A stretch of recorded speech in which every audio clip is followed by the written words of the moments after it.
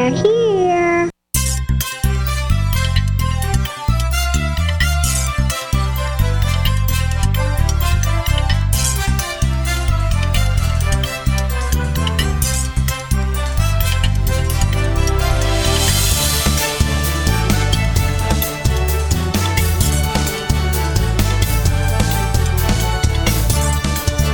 Welcome to the Tech Night Owl Live, the show for PC users who can handle the truth. And now, here's your host, Gene Steinberg. This week on the Tech Night Owl Live, we'll be featuring Adam Engst of Tidbits and Take Control Books, and John Martellaro of the Mac Observer will cover Apple's media event and the reaction and lots more on the Tech Night Owl Live. We have Adam Engst of Tidbits and Take Control Books, and we've got a big agenda to tackle, so let's begin. First of all, Adam, welcome back to the show. Did any of the people from Tidbits go to San Francisco this week for Apple's big event? Oh, no. It's just totally not worth it with Apple webcasting. You can see everything that the people in the audience see, and you can actually get some work done on covering it right away. Of course, you don't get the hands-on. It's true, but realistically, the hands-on is one of those things that you will not likely find any details that other publications are going to find and report on, and it's just a fact. You can just share the fact at that point. So in an ideal world where it didn't cost anything or take any time to fly to Cupertino, sure, we'd go and touch it. But, for the concept of, we're on the East Coast, so, overnight trips and blah, blah, blah, it's just way, way too much effort and totally not worth it. I remember I used to go for one-day trips from Arizona to San Francisco or Cupertino. Of course, Cupertino, the trip involves taking a plane to San Jose and then cabbing it and hoping the cab will be fast enough to get you there before the event's about to begin, because that's how tight the schedules were. Yeah.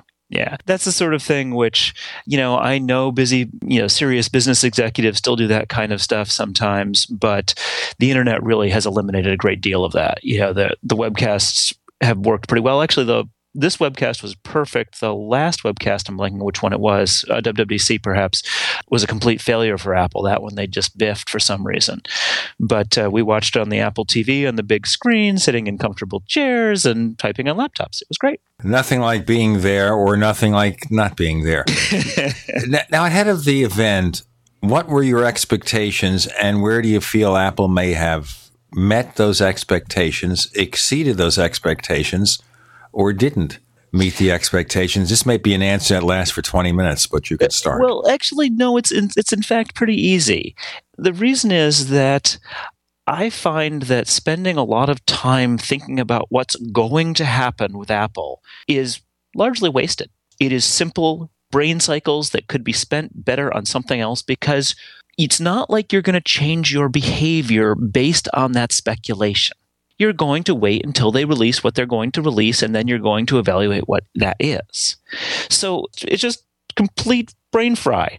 And so my expectation, based on the two words spring forward, was, it will probably have something to do with the Apple Watch. Okay, let's wait till it starts. So that's literally all I thought. And you know what? It did have something to do with the Apple Watch. And they didn't announce basically anything new other than availability and pricing details with regard to the Apple Watch, which is exactly what I was expecting them to do, because that's what they would do at an event dedicated to the Apple Watch. And so my expectations were low and completely met. Now, ahead of the event, we were hearing about a so-called 12-inch MacBook Air with Retina display. And Apple came out with something that met that description, only they called it a MacBook, which is maybe why I call it MacBook lighter than Air. Boy, that's a slim thing. Yeah, they pumped some helium in there. I do find the nomenclature surrounding the new MacBook, the 12-inch MacBook, to be confusing. I don't know quite what Apple's getting at. It's possible that having an 11, 12, and 13-inch MacBook Air where the 12 was just really different was too confusing as well. And so they decided to make it the MacBook. And they can't call it a MacBook Pro because it seems like it's not going to be particularly powerful performance-wise. So, I mean, you can see the logical steps that took them to the name, but I do feel as though they have a rather confused laptop line at this point. Of course, there is a legacy MacBook that's still in there, a MacBook Pro, and they've got the MacBook Pro with Retina display, and they've got the MacBook Air, but now they have MacBook. Does this mean it's the first of a brand new product line of slimmer and lighter notebooks, but then there are reasons why it can't replace the Pro? As you said, it's the fact that the CPU, the Intel M, is the lowest power thing they've ever offered on a Mac. Yeah, I don't know how the Intel Core M is going to benchmark out, but I agree. It's probably relatively slow. My suspicion is that they couldn't get rid of the MacBook Airs because the price point is just wrong to do that. So the new one starts at $1,300. The 11-inch MacBook Air starts at $900. That's just too big a difference. It feels to me as though this is the kind of thing that an earlier Apple, which was much more focused on having fewer products, might have dropped the MacBook Airs and just sort of said, tough noogies, you'll pay more. But, Apple is now kind of a large enough company that they can support all these different slightly odd SKUs, stock keeping units, without too much confusion, because people will say, oh, yes, I want the extreme portability, so I'll go for the new 12-inch MacBook, or I want great portability, but I really can't justify that kind of price, so I'll go for an 11-inch MacBook Air, or, I really need the most performance, so I'll go for the 13-inch MacBook Pro, and then I get to decide whether or not I want the Retina display or not. And so there's just a lot of choices now. That's not a bad thing, but it's definitely a far step from, Apple of 10 years ago, when they would be really, really trying to pare down the product line. Actually, probably more like Apple like 15 or 20 years ago, trying to pare down the product line so that it was always obvious what you'd buy. Is it possible this MacBook is meant to go in both directions? As prices come down for Retina displays, they come out with a smaller version that replaces the current MacBook Air and a more powerful version that encroaches the MacBook Pro territory. I don't mean next year, maybe the year after, maybe when you have that combination of power and low power consumption that's not quite there yet. I don't know. It feels weird to me they would have chosen 12-inch for the screen size if they were planning on coming out with another light one. Why not 11 then? Why not 13? Why split the difference? So what I would more expect, I guess, is that in a year or two that the MacBook Airs would disappear. And this would just be the machine for the people who want the most portable Mac. As far as it moving up in the line, I'm certain that we will see some of the technologies move up in the line. We already have with the Force Touch trackpad, but I sort of doubt that it will be exactly the same, simply because you need too much performance in the MacBook Pro for it to really be a MacBook Pro. Maybe the possibility here is there will be a slimmer, lighter MacBook Pro, but it won't be that slim. It'll be one step up.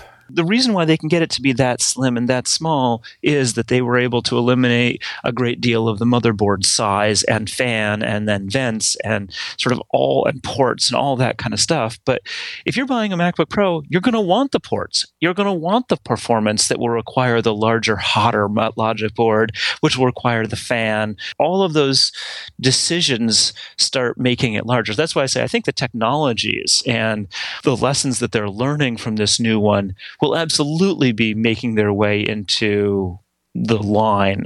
How that will exactly happen, I don't know. I mean, if I were going to throw everything up in the air and wave a magic wand and have it come down, what I would want to see is the 12-inch MacBook as the sort of the low-end portable, and then a 13-inch MacBook Pro and a 15-inch MacBook Pro. Retina displays across the line, USB-C across the line, but other ports on the bigger ones, and performance scaling smoothly. Let's continue this in our next segment with Adam Engst. I'm Gene Steinberg. You're in the Tech Night Owl Live. First came Attack of the Rockoids, and it was a critically acclaimed success. And now there is The Coming of the Protectors. A former military intelligence man is contacted by a space woman in a dream that turns out to be a nightmare because evil forces on her distant planet are planning to conquer the Earth. This is gripping science fiction of the classic kind. Attack of the Rockoids and The Coming of the Protectors. Find out more at rockoids.com. That's Rockoids, ROCKOIDS.com. Do you need a website? Well, you can get a great deal on hosting services with Namecheap's legendary coupon code. They're offering substantial hosting discounts on shared hosting, business hosting, VPS hosting, reseller hosting, and even dedicated servers. Namecheap is preferred by millions. It's backed by a money-back guarantee. Use the coupon code LEGENDARY to cash in on the special deal at Namecheap.com, Namecheap.com. Gold isn't for you? Ted Anderson, president of Midas Resources, one of the world's premier gold and precious metal investing firms. I get it. You wouldn't buy gold if you believed that the government is doing a great job, that the Fed will stop handing out trillions of dollars like bailout candy, that Social Security would be there for you. That's not what's happening. You might even pass on gold if the stimulus package wouldn't fuel inflation, or that the dollar wouldn't lose value, or that your retirement would be secure. If all looks rosy to you, then now is not the time to buy gold. For the realists, there have never been more sobering reasons to diversify with gold. Since 2001, the U.S. dollar index has tanked 30% while gold has risen 300%. Right now, savvy investors are adding gold to their portfolios. You should too. Find out what they know. Call us and I'll send you 10 reasons why gold will do very well, free. 800-686-2237. 800-686-2237. That's 800-686-2237. Extend your life with Extendovite. Here is what one doctor has to say about Extendovite. I would like to thank you, Don, for making my job so much easier, because your products just make it so simple, right? To fool around with a lot of exotic things that don't work, we can just put them on your product and things start to work almost right away. I've had dozens of patients with heart problems who have corrected them, and what it's doing, there's so much garlic in there that has a yeast-killing effect. The yeast is a big problem in the gut, pushes the liver hard. It also has metal chelating effect, and most of the other herbs in there I find that strengthen the arteries. They help to neutralize free radicals. Your remedy close to what we do in our program as you can get as far as one supplement goes. It's working on the gut, it's working on the liver, it's working on the arteries. What more can you ask for? To get your Extendovite, call 1-877-928-8822 or visit heartdrop.com. Extend your life with Extendovite. By now, you may have heard a bit about Bitcoins, but did you know Bitcoins are now over an $8.5 billion market? And did you know that over 65,000 businesses now accept Bitcoins? Listen, if you're already earning Bitcoins or trying to make money in the Bitcoin market, you've got to know BidBit.co. Why? Because BidBit.co is where you can easily receive Bitcoins by selling and auctioning off your own personal items or promote business products and services for Bitcoins. You heard right. Whether personal or business, you can now buy, sell, and auction your products and services quickly, easily, and securely for Bitcoin at BidBit.co, the first and only marketplace website to offer BidBit Escrow, a proprietary technology which gives buyers and sellers security and peace of mind because all transactions are protected. Start today. It's free to join, free to post, free to auction, and free to bid at BidBit.co. Buy, sell, bid, or auction everything Bitcoin. That's www.bidbit.co. BidBit.co. We'd like to hear from you. If you have a comment or question about the Tech Night Owl Live, please send it to news@technightowl.com. That's news@technightowl.com. If you'd like to discuss today's show with fellow night owls, visit our community forums at forum.technightowl.com. That's forum.technightowl.com. I'm Gene Steinberg. You're in the Tech Night Owl Live with Adam Inc. of Tidbits and Take Control Books. We're talking about the new MacBook, which may be called the MacBook Lighter Than Air because it weighs 2 pounds. Now, as you say, bringing some of these technologies to other models like the Force Touch trackpad, which is a really horrible tongue twister. How did Apple do that? But the keyboard is obviously thinner. all these miniaturization things, maybe they can make a MacBook Pro that's instead of being 4.5 pounds, give or take a few ounces, 3.5 pounds or 3 pounds. Sure. So we'll see that technology in a professional model and bringing it down in size in a way that makes it much lighter. Yeah, I think it's no question that stuff's going to be moving forward. Apple doesn't do one-offs, or they don't do one-offs in the sense of coming up with a new technology and then never using it again. So, that all of the stuff they came up with, and they spent a lot of time talking about the technology in the new 12-inch MacBook, in terms of the contoured terraced batteries and the new butterfly switch mechanism that allows the keyboard to be thinner and more responsive, and the keycaps to be bigger, and just all this kind of stuff. They're clearly putting a great deal of thought and engineering into this stuff, and that's not going to be thrown away. It's not like they're going to just keep producing the MacBook Air and MacBook Pro exactly as they have been. They're going to start taking advantage of that keyboard in all the devices, and that trackpad, and all of those batteries, just everything. So whether or not that will be super obvious to the consumer is another question. It may just be the 13-inch MacBook Pro with Retina display now does all these things. That it's going to be kind of sliding it in behind the scenes. All right, let's take a look at that keyboard. That keyboard is certainly controversial. And the reason is, from what I'm reading, these are the hands-on experiences. Hands-on being minutes. You have Apple standing over you. You can't spend 2 hours on the sample notebooks they have at one of these demonstrations. So they spent a little time with it. And some people like the keyboard. Others think it's a bit difficult to get used to because you don't have the amount of travel as you do in a conventional keyboard, but it's springy. So What can you say? You get used to it. You always get used to what you type on. The one thing I will say is that for people who are buying the new 12-inch MacBook, it is not likely to be their primary computer. That it's not designed for that. It's designed for extreme portability. As a result, if you have one of these, you may not be typing on it nearly as much as you are typing on your main iMac or whatever. And so it's possible if it feels different and it feels a little awkward, that will nag at you longer than it would if it were your main computer. But realistically, you can get used to just about anything. Except typing on an iPad. I hate that. Well, I'm glad you added that. And this is interesting, too, because they've made this so thin. It's not that much heavier than the original iPad, which was like 1.5 pounds or something like that. You're talking about like 9 ounces heavier than the original 9.7-inch iPad. You have to look at that technology from that level. Now, let's look at USB-C. Now, USB-C superficially is kind of sort of similar to Lightning because it's reversible. Yeah. That's one thing. Yeah. The second thing is here it performs multiple different inputs, but not Thunderbolt. So it's a combo. It's a combo port that can do a lot of things. But one argument that Ars Technica made is suddenly you're going to be stuck with dongles if you want to connect those things. Yeah. It's worth noting that USB-C is the connector type. So it's a new connector type. It is reversible, which is nice. So you can flip it back and forth. You don't have to plug it in exactly right, which I will admit drives me up the wall with normal USB. And over the USB-C connector and cable is what you'll be getting is USB 3.1, which is sort of the logical specification of how the data transfers.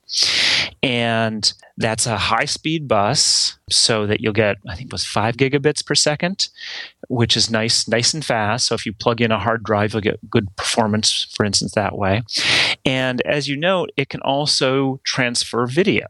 So you can buy from Apple an HDMI or a VGA adapter, so that you could plug in an HDMI or a VGA monitor. It's not clear why they didn't come out with other adapters, like for DisplayPort or Thunderbolt, or Thunderbolt would be DisplayPort, or DVI. It was just a little odd, honestly. I don't quite understand Apple's choice of those two based on what I've found I need to plug into. But the adapters, it's also worth noting, have actually 3 ports in them. So you plug into the USB-C port on the 12-inch MacBook. It's the only port it has. It has 1 port. Actually, it's not true. It has a headphone jack, too. It has that one USB-C port. And then the adapter, the dongle, is this big thing that actually has 3 ports on it. It has another USB-C port so you can charge. It has the video port, HDMI or VGA, and it has a normal USB port. And so that allows you to plug in a variety of things. In essence, it's a little USB hub. A $79 USB hub. Okay, so it's an expensive USB hub. But the thing is, this is an international standard. So Apple can't charge a licensing fee for some kind of USB-C adapter. Any company can produce that. Yes, that is true. And we may be seeing a bunch more of that kind of thing because of it. All right, so that's an advantage. Now, the other thing to bear in mind here is, does this mean if you have USB-C on a new MacBook that Apple moves to USB-C on future generation iPads and iPhones? Because certainly it ought to be able to do the job, and that way Apple can offer one port for everything, at least for power and some basic connectivity. Yeah, that's an interesting question. Ars Technica at some point did have and this was actually not recently, but they had a picture of USB-C next to Lightning and micro USB. And USB-C is a little bigger. It's not a lot bigger, but it's a little bigger. And that could be an issue in terms of size. I mean, the iPhones and iPads are just so thin these days, there may not be room. And more to the point, actually, I don't think Lightning will go away because Apple controls Lightning. Apple says exactly what Lightning can do, can't do, and who's allowed to do what with it. And Apple likes that. Apple really likes that level of control. So it feels to me as though USB-C makes sense on the computer end of things, but does not make sense at the iOS device end of things. I guess Apple knows. Apple has the answer. Yes, and Apple's not talking like Apple's never talks. So there's, but I wouldn't. I mean, I see again. If you want to think about if you want to, bundle this into the things that you think about, don't bother. It'll happen or it won't. There's nothing you can do about it either way. Wasted brain cycles. Now, this new keyboard, I would kind of think here, the investment Apple made, they could pretty much change all their keyboards over to that design over the next couple of years. And I want to ask you more about that because keyboards are so important. We have Adam Inks of Take Control Books and Tidbits. We got a lot more to come. I'm Gene Steinberg. You're in the Tech Night Owl Live.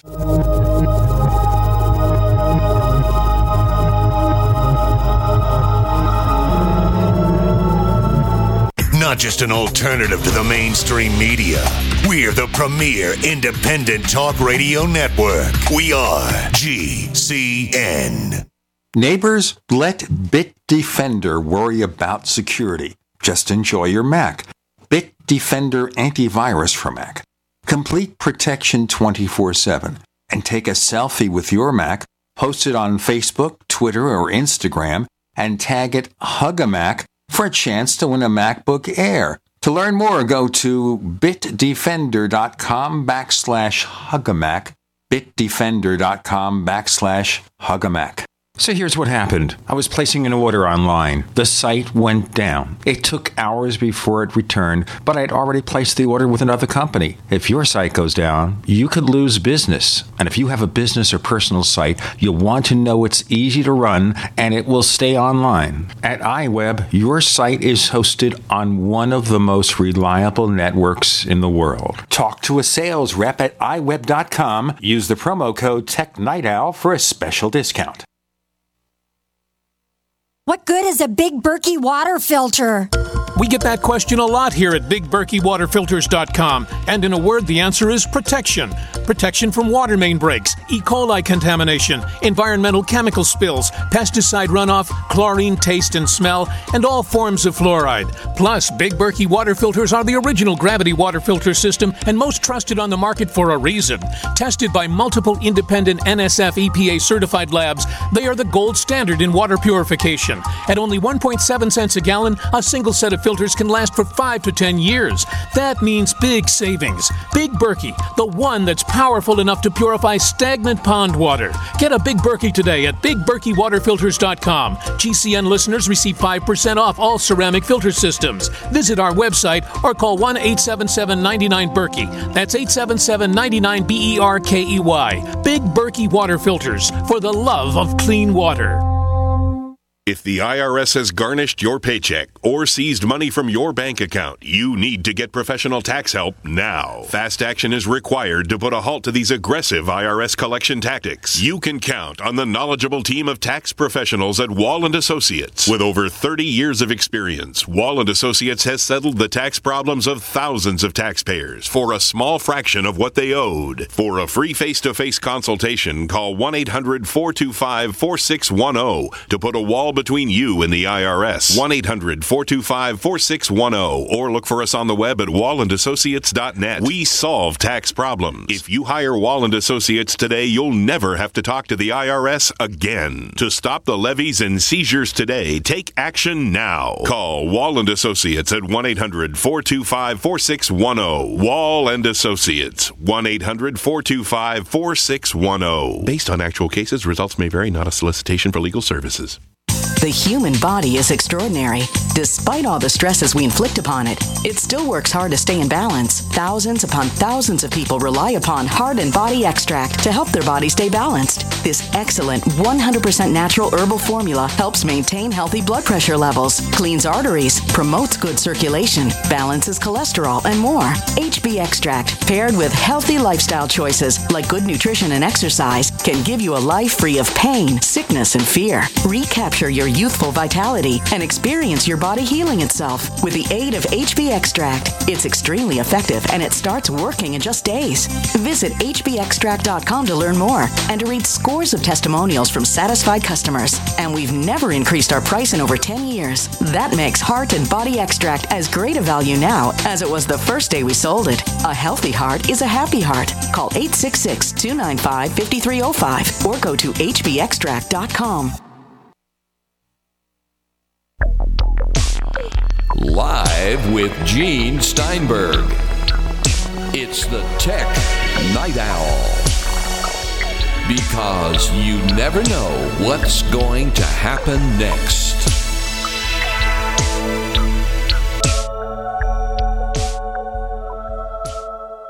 Now, I just want to mention to our listeners that we have this special feature of the show called Tech Night Owl Plus.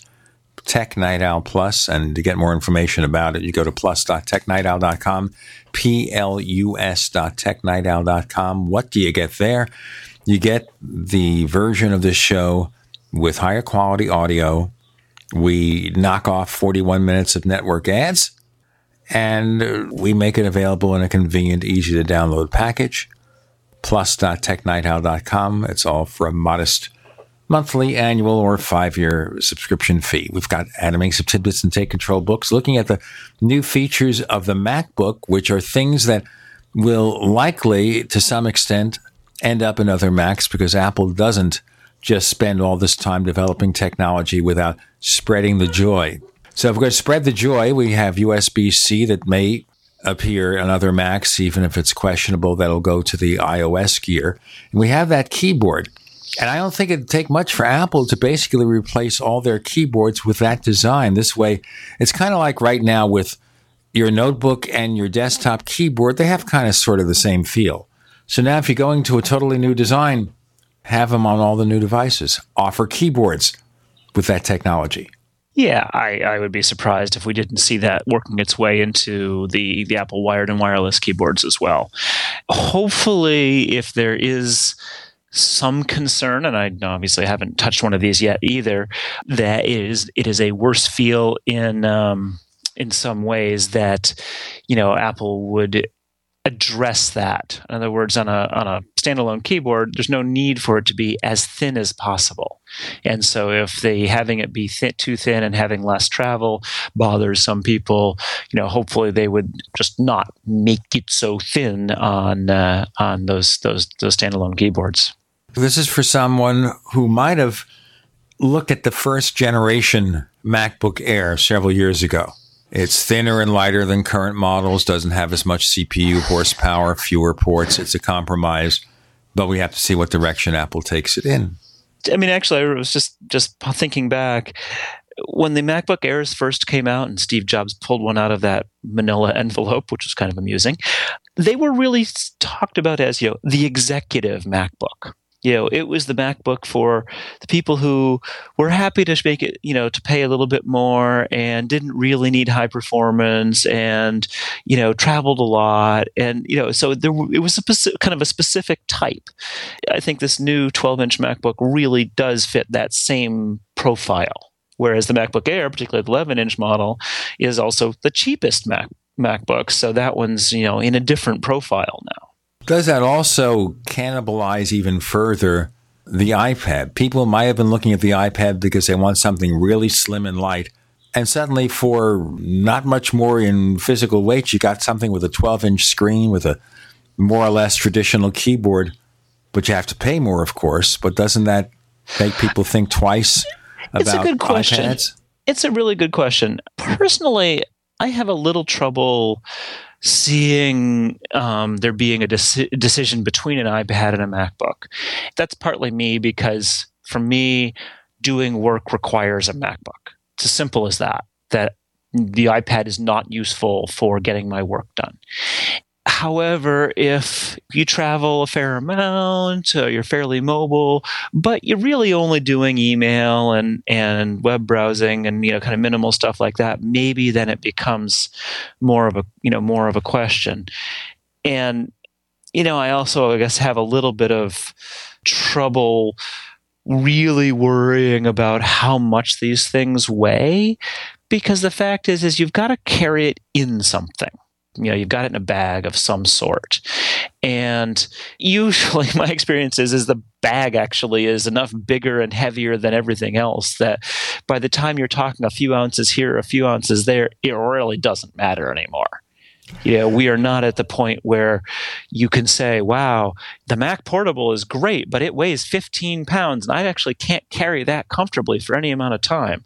That's just not an issue anymore. I mean, these things are all really in the same ballpark. I don't see a whole lot of difference between 2 pounds and 3 pounds or 1 pound and 2 pounds. Well, I have to carry around my 6.6 pound 17-inch MacBook Pro because I don't want anything smaller than 17 inches. And that's actually 6.6 pounds to 2 pounds is a big difference. Oh, sure. And that hurts. That really hurts. I wear the shoulder pad, a little bit of a shoulder pad on the carrying case. It's supposed to help. But if I take it across a large airport or something or for a big walk, it starts digging into my shoulders. Yeah, no, that's real. And, and as I said, as an experiment a number of years ago, actually, I took my laptop bag apart and emptied it out completely and weighed everything.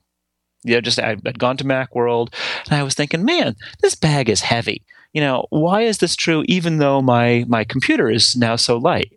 And by the time I had magazines for the plane and there were a bunch of dongles and adapters and cables and the power adapter and there was loose change and there were notebooks and just things I felt like I needed to have with me in the laptop bag. By the time it all added up, I think it was 16 pounds or something. I mean, it was not light.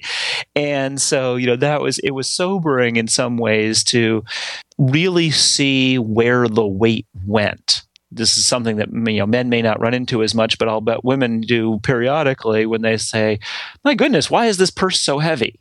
And then you start digging around in it and you realize how much crud there is in there. And do you really need it all? Maybe you start cleaning it out or, figuring out what you really do need because the weight's getting a little annoying. Well, I'll tell you what, don't say that to Tanya or she might take that bag and hit you on the head with it.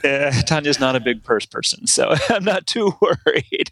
Okay, my wife kind of keeps it lean and mean too. So I understand. Okay, let's move on to some other announcements. Very briefly, Tim Cook says Apple TV. Oh my gosh, it's going to be something great. They're finally going to see what's going to happen with Apple's TV living room initiative. So they cut $30 off the purchase price. Woohoo! Okay, can we move on now? And they sent out a little software update. Minor stuff, yeah. It was interesting. I mean, obviously, the big part of the TV announcement was the temporary exclusive deal with HBO, which, fine, yeah, whatever. But it was interesting that nothing had happened. Josh Centers, who writes about Apple TV stuff for us, pays a lot of attention to that, believes that Apple is really trying to do something big with the Apple TV, but it's basically being stymied in negotiations with the cable and satellite companies because, there's a lot of entrenched interests in that world. If Apple is trying to do something large and splashy, they may need to get a lot of people on board because it doesn't make sense that the Apple TV was has really not changed in any significant way in quite some time. And so, it makes sense that they dropped the price a little bit because it wasn't competing very well with a lot of the newer devices. But you wonder here, Apple could still make hardware changes. They can make it faster, stick in a faster processor. Maybe they can make the interface a little smoother for handling all the extra channels. They could add 4K support. Well, see, they could, but the point is that what if, for instance, the Apple TV is designed to take over completely from a set-top box? That's completely different hardware, and you wouldn't want that hardware if that's your goal. If that's the end goal for the fourth generation Apple TV, then you do not want to waste time making it a little faster or giving it 4K display support.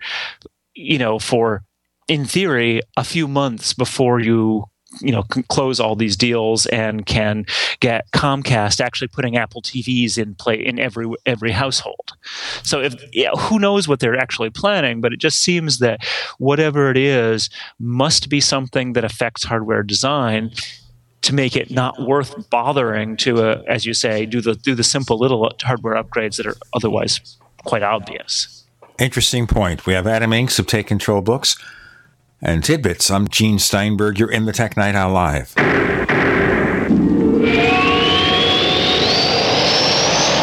Free from the shackles of corporate America, we're the place for independent thinkers. GCN.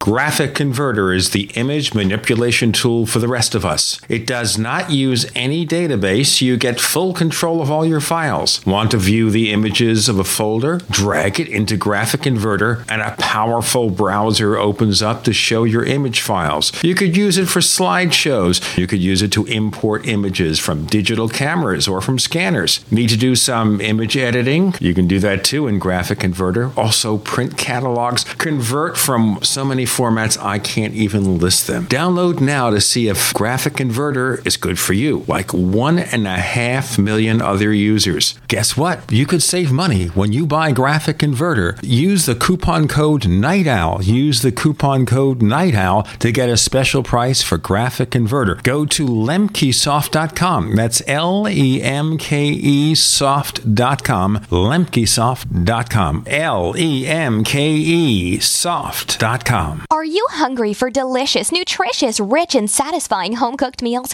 Discover the Vita Clay 4-in-1 Smart Organic Cooker. Unglazed Zisha clay, an ancient secret that makes this fast multi-cooker so special. Infusing your food with incredible flavors, perfect texture, vitamins, and minerals for your good health. It's a slow cooker, rice cooker, a steamer, plus a yogurt maker. Go to VitaClayChef.com and enter promo code RADIO20 for 20% off at checkout. That's VitaClayChef.com. This is David Cordani, CEO of Cigna. For more than 20 years, Cigna has worked with the March of Dimes to address premature births in the U.S. Thank you for taking time to learn more about how you could support March for Babies in 2015. Premature births cause horrible suffering and cost billions of dollars each year. That's why Cigna is committed to raising funds and awareness through our employees, family, and friends to improve the health of moms and babies. Please join us in supporting the March for Babies. Start your team today at marchforbabies.org. Don't complain about your cable bill going up and up and up. Do something about it. Grab a pencil and jot down this special number, 1-855-905-MY-TV. The more cable TV rates go up, the better digital satellite TV looks. Say goodbye to the cable guy and get more of your favorite channels in 100% digital quality for less money. Call 1-855-905-MY-TV. Sign up for packages starting as low as $19.99, and there's no equipment to buy. You get free HD TV upgrade, a free DVR upgrade, and free professional installation. You control what you watch when you watch it. Record your favorite shows, pause and rewind live TV, even skip the commercials. Watch local channels too. At just $19.99, what are you waiting for? Pull out your major credit or debit card. Call 1-855-905-MY-TV. 1-855-905-MY-TV. Say goodbye to the cable guy. Cut costs and get more. 1-855-905-MY-TV. 1-855-905-MY-TV. So who else will you meet at the Get Prepared Expo? For starters, from Republic Broadcasting, John Moore and John Statmiller. From GCN, Aaron and Brad Dakins, Joyce Riley, and me, Vincent Finelli. Joining us are the instructors whom you've learned to trust. Surgeon of the Year, Dr. Norman Shuley. Engineer, Matt Stein. The real Fox Mulder of the X-Files, Dr. Richard Allen Miller. Author and analyst, Captain John Reagan. Your counterterrorist from Central America, Mike Ma. Dental center owner and my dentist, Dr. Howard Shane. Radiation instructor, Craig Douglas. Author and survivalist, Rich Sheben. Author, Judy Dollarhite. Cancer center owner from Mexico, Dr. Patrick Vickers. Bug out expert and pilot, Captain Bill Sermo. Beekeeper, Jeff Maddox. Seedsman, Mike Knox. Author, Gayla Pruitt. Author, Harry Cooper. Food expert, Joe Acapinti. And Bill Whaley, the junk man. March 27, 28, and 29. GetPreparedExpo.com, the largest preparedness and survival expo in the USA.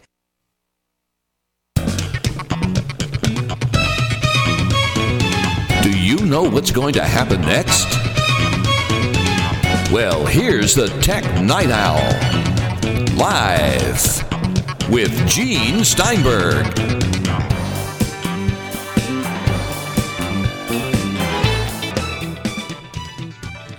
Adam Inks of Tidbits and Take Control Books is with us. I'm Gene Steinberg. You're in the Tech Night Owl Live. And as we see, Apple did the stopgap with Apple TV, made it $30 cheaper. What about the suggestion of a modest hardware upgrade? But maybe it requires a lot more than that. Or maybe the next Apple TV will be an Apple TV Pro. Keep this one in the lineup with software updates and have something for $99 with the new stuff. Yeah, I don't buy that. Doesn't feel to me like there's enough differentiation that they would bother. You know, the second generation Apple TV, which is what we have, it hasn't been able to get the latest software, but honestly, we haven't noticed or cared. You can still watch House of Cards. We could still watch House of Cards, where they're very unpleasant all the time. It's a little hard to figure out sometimes why people like watching TV where everyone's unpleasant. Well, the other thing here, too, is that this binge watching, I don't know. I could see a couple of episodes of something, but not 13 episodes. You know, you sit there for a whole day. It's a whole day, you know, because each segment is like 55, 60 minutes. This is, remember, is like an hour TV show and no ads. And how do you do it? Although I have to tell you this, when I was young, this is after the time they had the movie serials, but they bring them back to the movie houses on occasion, sometimes have them on TV. And I buy the videotape of Captain Marvel or King of the Rocket Men or something. And you'd sit there and watch 15 chapters in one sitting. And that was like 4 hours, which isn't so bad. I think the active words there are when I was young. When you actually have a job and a family and a life, you're not going to spend 13 hours watching some stupid TV show. Don't tell Kevin Spacey. He'll send someone over there and take care of it. All right, Apple TV, we're not going to project what's going to happen. As you say, agreements may need to be made, and possibly by this fall we'll see something so totally different we didn't expect it. But we did expect kind of sort of pretty much what happened with Apple Watch. Yeah. I think people were predicting 5-figure prices. Yeah, and they got 5-figure prices. The high end ones are ludicrously expensive. Ludicrous. I mean, $10,000 to $17,000 for and fine. You got the money, whatever. I'm not offended about that. What confuses me, though, is the upgrade scenario. This is not a Rolex. This is not something which is going to work forever. I don't even know what brand it is, but I see ads for some watch. I don't know, New York Times, somewhere like that, where like, oh, you never truly own a such and such. You just take care of it for the next generation. I mean, come on. Does anyone seriously believe that Apple Watch in 5 years or 10 years is going to work or not be laughably silly? I mean, it's unthinkable that something that is depending on technology is going to hold its function in a useful way for 10 years, much less 15 years, 20 years, 30 years, 40 years. And I don't know, if you're spending $10,000, $15,000 on something like that, then I'd want it to last personally. Now, maybe this is just the, lots of rich people in China mode, but we'll see. Well, the other thing that disappointed me is that there's no upgrade path. There's no way to swap out the core computing module. Or maybe there will be. Maybe there is, and they haven't announced it yet. That's just it. Even at the lower end ones, this does not feel to me like something like an iPhone, where you're going to be happy enough to trade it in every couple of years. And the iPhone obviously is encouraged in that by the 2-year contracts. But at the same time, Apple has done a pretty good job of making each successive iPhone have new features so that you kind of want it. You don't necessarily want it each year. I mean, I think they've done that fairly well. The S's, you wouldn't usually upgrade from a 5 to a 5S, but you would go from a 4S to a 5S or a 4S to a 6, and those get to be larger jumps. And we see with the iPad, actually, where the upgrade story is much less obvious. People are holding on to them longer. And lo and behold, sales are not doing the same kinds of things they do with the iPhone. And I think the Apple Watch is going to be even more of that, where it's going to be really hard to figure out why you should upgrade. And unless Apple can give you an upgrade path for the future. Obviously, they're going to have to open the thing up to replace the battery. Yeah, and the question is, can they replace the rest of it in a way that's easy enough that you can just take it into your Apple store, come back a couple of hours later, and you've got a brand new upgraded Apple Watch? Yeah, that's a great question. And I think in many ways is the kind of the biggest question surrounding the Apple Watch. And it's possible that Apple doesn't know the answer to that yet. That I'm sure they've designed it with that question in mind, but what we don't know is how they will be able to put in the new features that they want in 2 years, 3 years, 4 years, if that will be possible to keep it within the same outer physical form factor. I hope they have a long-range plan. I assume they do. They don't spend all this time developing new metallurgical schemes for gold and everything else if they don't have a long-range plan in effect. Apple doesn't do that kind of thing. So They have to consider, is this a watch for all time? What do you do about the internal components? Can you swap them out? Or is this just going to be the first version and next year it's a totally different story? But then for someone who just spent $10,000 on one of these things, that's going to be a pretty disappointing story unless you offer them a trade-in of some sort. Yeah, it's very interesting, and I'm a little surprised they haven't said anything about it. I mean, just the fact that they did admit that the battery could be replaced and they expected it to last about 3 years was interesting, because that says to me that they are anticipating that an Apple Watch will still be in use in 3 to 4 years, and thus will need a battery. That if they were just not concerned about the battery, then they wouldn't have made that possible, and the assumption would have been that you would just trade it in some way and get a new one. But they're saying, oh, yes, we're going to be able to do that. And I believe, actually, there's some law in California that requires that.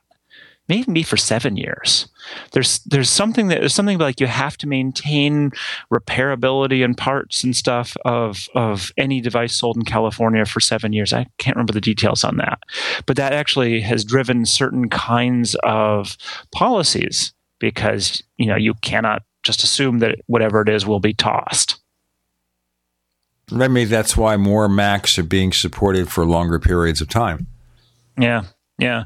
And, as I said, all the new Macs have built-in batteries. You can't take the battery out. So if, you want to be able to keep using this Mac in, 4 or 5 years when the battery is pretty beat, Apple needs to have some way of supporting that. And so yeah, I can, again, wave a magic wand and say what I would like to see, which is just what we were suggesting, that the form factor of the Apple Watch is going to be the same for a very long time, and that Apple will allow allow you to swap in entire modules such that you can keep your Apple Watch and in 2 years go get new guts. And hopefully the new guts will not be super expensive, although knowing Apple, they will be expensive enough such that you'll have to always think about whether or not you should just buy a new Apple Watch and hand this one down to someone else. Well, it would be for the cheaper models expensive. But if you're just replacing the core components of a gold model, which does not have gold in it, it wouldn't be so costly. Yeah. So if you charge like $200 for the upgrade, I'm guessing $200, $250 for the upgrade. That's a lot if you spend $349 for the watch. Not so much if you're spending $549 for a stainless steel model. But if you're spending $10,000, it's nothing. So if we think back a little bit, think back to the iPods. Apple had, the classic iPod form factor for quite a while.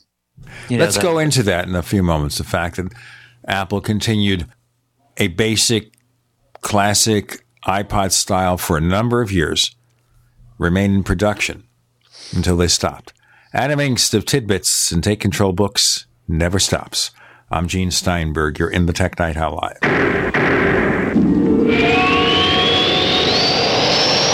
Not just an alternative to the mainstream media. We're the premier independent talk radio network. We are GCN.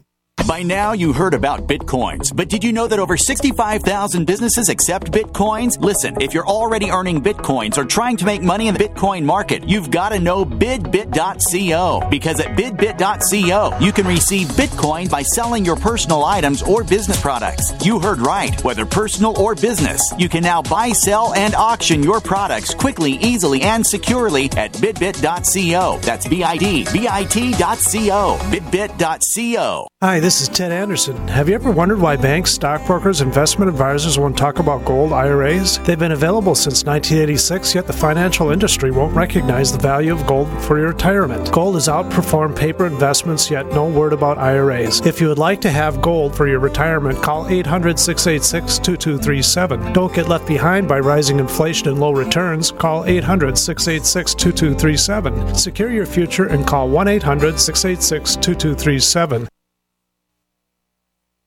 We live in a complicated society. Stressful issues are always popping up. Have you ever been treated unfairly by someone? Have you ever been overcharged for a repair? Have you ever signed a contract or a document? Worried about identity theft? How many times have you been in those unique situations where you just wanted to call an attorney to find out if you're right or wrong, or what your legal rights are? But every time you think about calling an attorney, what do you think about first? That's right. Who do you call, and how much will it cost? Our friends at Legal Shield have found a solution.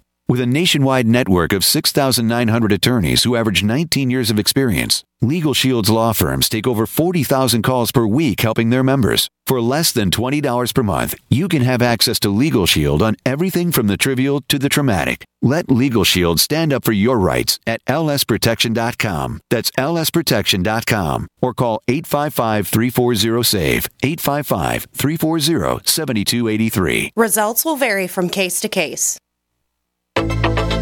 Welcome back to the Tech Night Owl Live, where you never know what's going to happen next. And now, here's Gene Steinberg.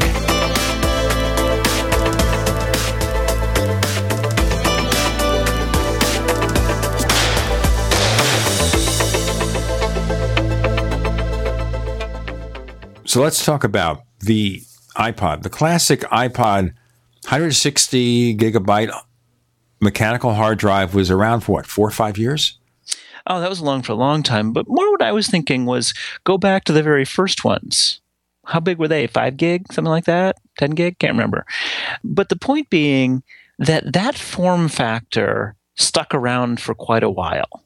You know, both in the actual kind of main, as the main iPod. And obviously then it stuck around for a long time as the iPod Classic. I wonder if what we might see with the Apple Watch is sort of what we're suggesting, where, you know, they'll kind of upgrade the guts of it, but that at some point they'll come out with, you know, Apple Watch Mini or Apple Watch 2 or whatever it is, Apple Watch Air, that will be a completely and utterly different case design. Imagine the bands would be the same, because why would you lose all the engineering and have that, you know, but a different case design that would allow them to do some different things because it would just be a different product. Well, the one thing that's different here is having it completely standalone, no longer a companion for the iPhone. Yes. And so, right, precisely. So that could be an example. So, you know, the original Apple Watch is just a companion to the iPhone. The Apple Watch 2 is actually a completely independent device. And so at the point where they do that, no, you wouldn't sort of expect your Apple Watch to get that kind of feature. If you offer it with a built-in wireless phone, you can then go to your AT&T or your T-Mobile and get a subsidized Apple Watch. Precisely. So there, you know, there's some possibilities there that basically do not obviate any. You know, they sort of work with all the approaches, and you know that you could still, you know, you're buying your $17,000 gold Apple Watch now, and yeah, they'll keep the guts upgraded because that's actually relatively easy to do. But there's a limit to what it will always be able to do because of that form factor, and thus Apple does not become constrained by the form factor. They just have to come up with a completely different product that does some different things. And if you want those truly different things, you'll need to buy the new product. You can't just upgrade. And that would be the next generation Apple Watch, and you keep the classic around, you update it for the 7 years required by California law, and that's it. And people know this is the finite life cycle, and then do what you got to do. Yeah. Take the gold and melt it down. I was going to say the people who paid their $10,000 to $17,000 are probably still pissed at that point. But you know, there's a limit to what you can do. Well, they've got to know that going in. They have to realize it's not like taking a 20-year-old Rolex and it works. In fact, I have a fake Rolex right here. My sister-in-law's late husband went around with a fake Rolex, and I have it right here, and it's really dirty, and the crown is broken. And maybe I could take it to a watch repair person, say, all right, clean it up, get me a cheap crown, and I'll claim I have a Rolex. I don't know. But it's like 20 years old. Well, and you know, as I said, I do feel as though there's still an awkward line to walk with Apple and those people, that they have to be willing to buy something which has a lifespan. Now, it's possible, again, this is not a world I know anything about, but, you know, let's face it, people will spend $5,000 or $10,000 on a Dolce & Gabbana bag.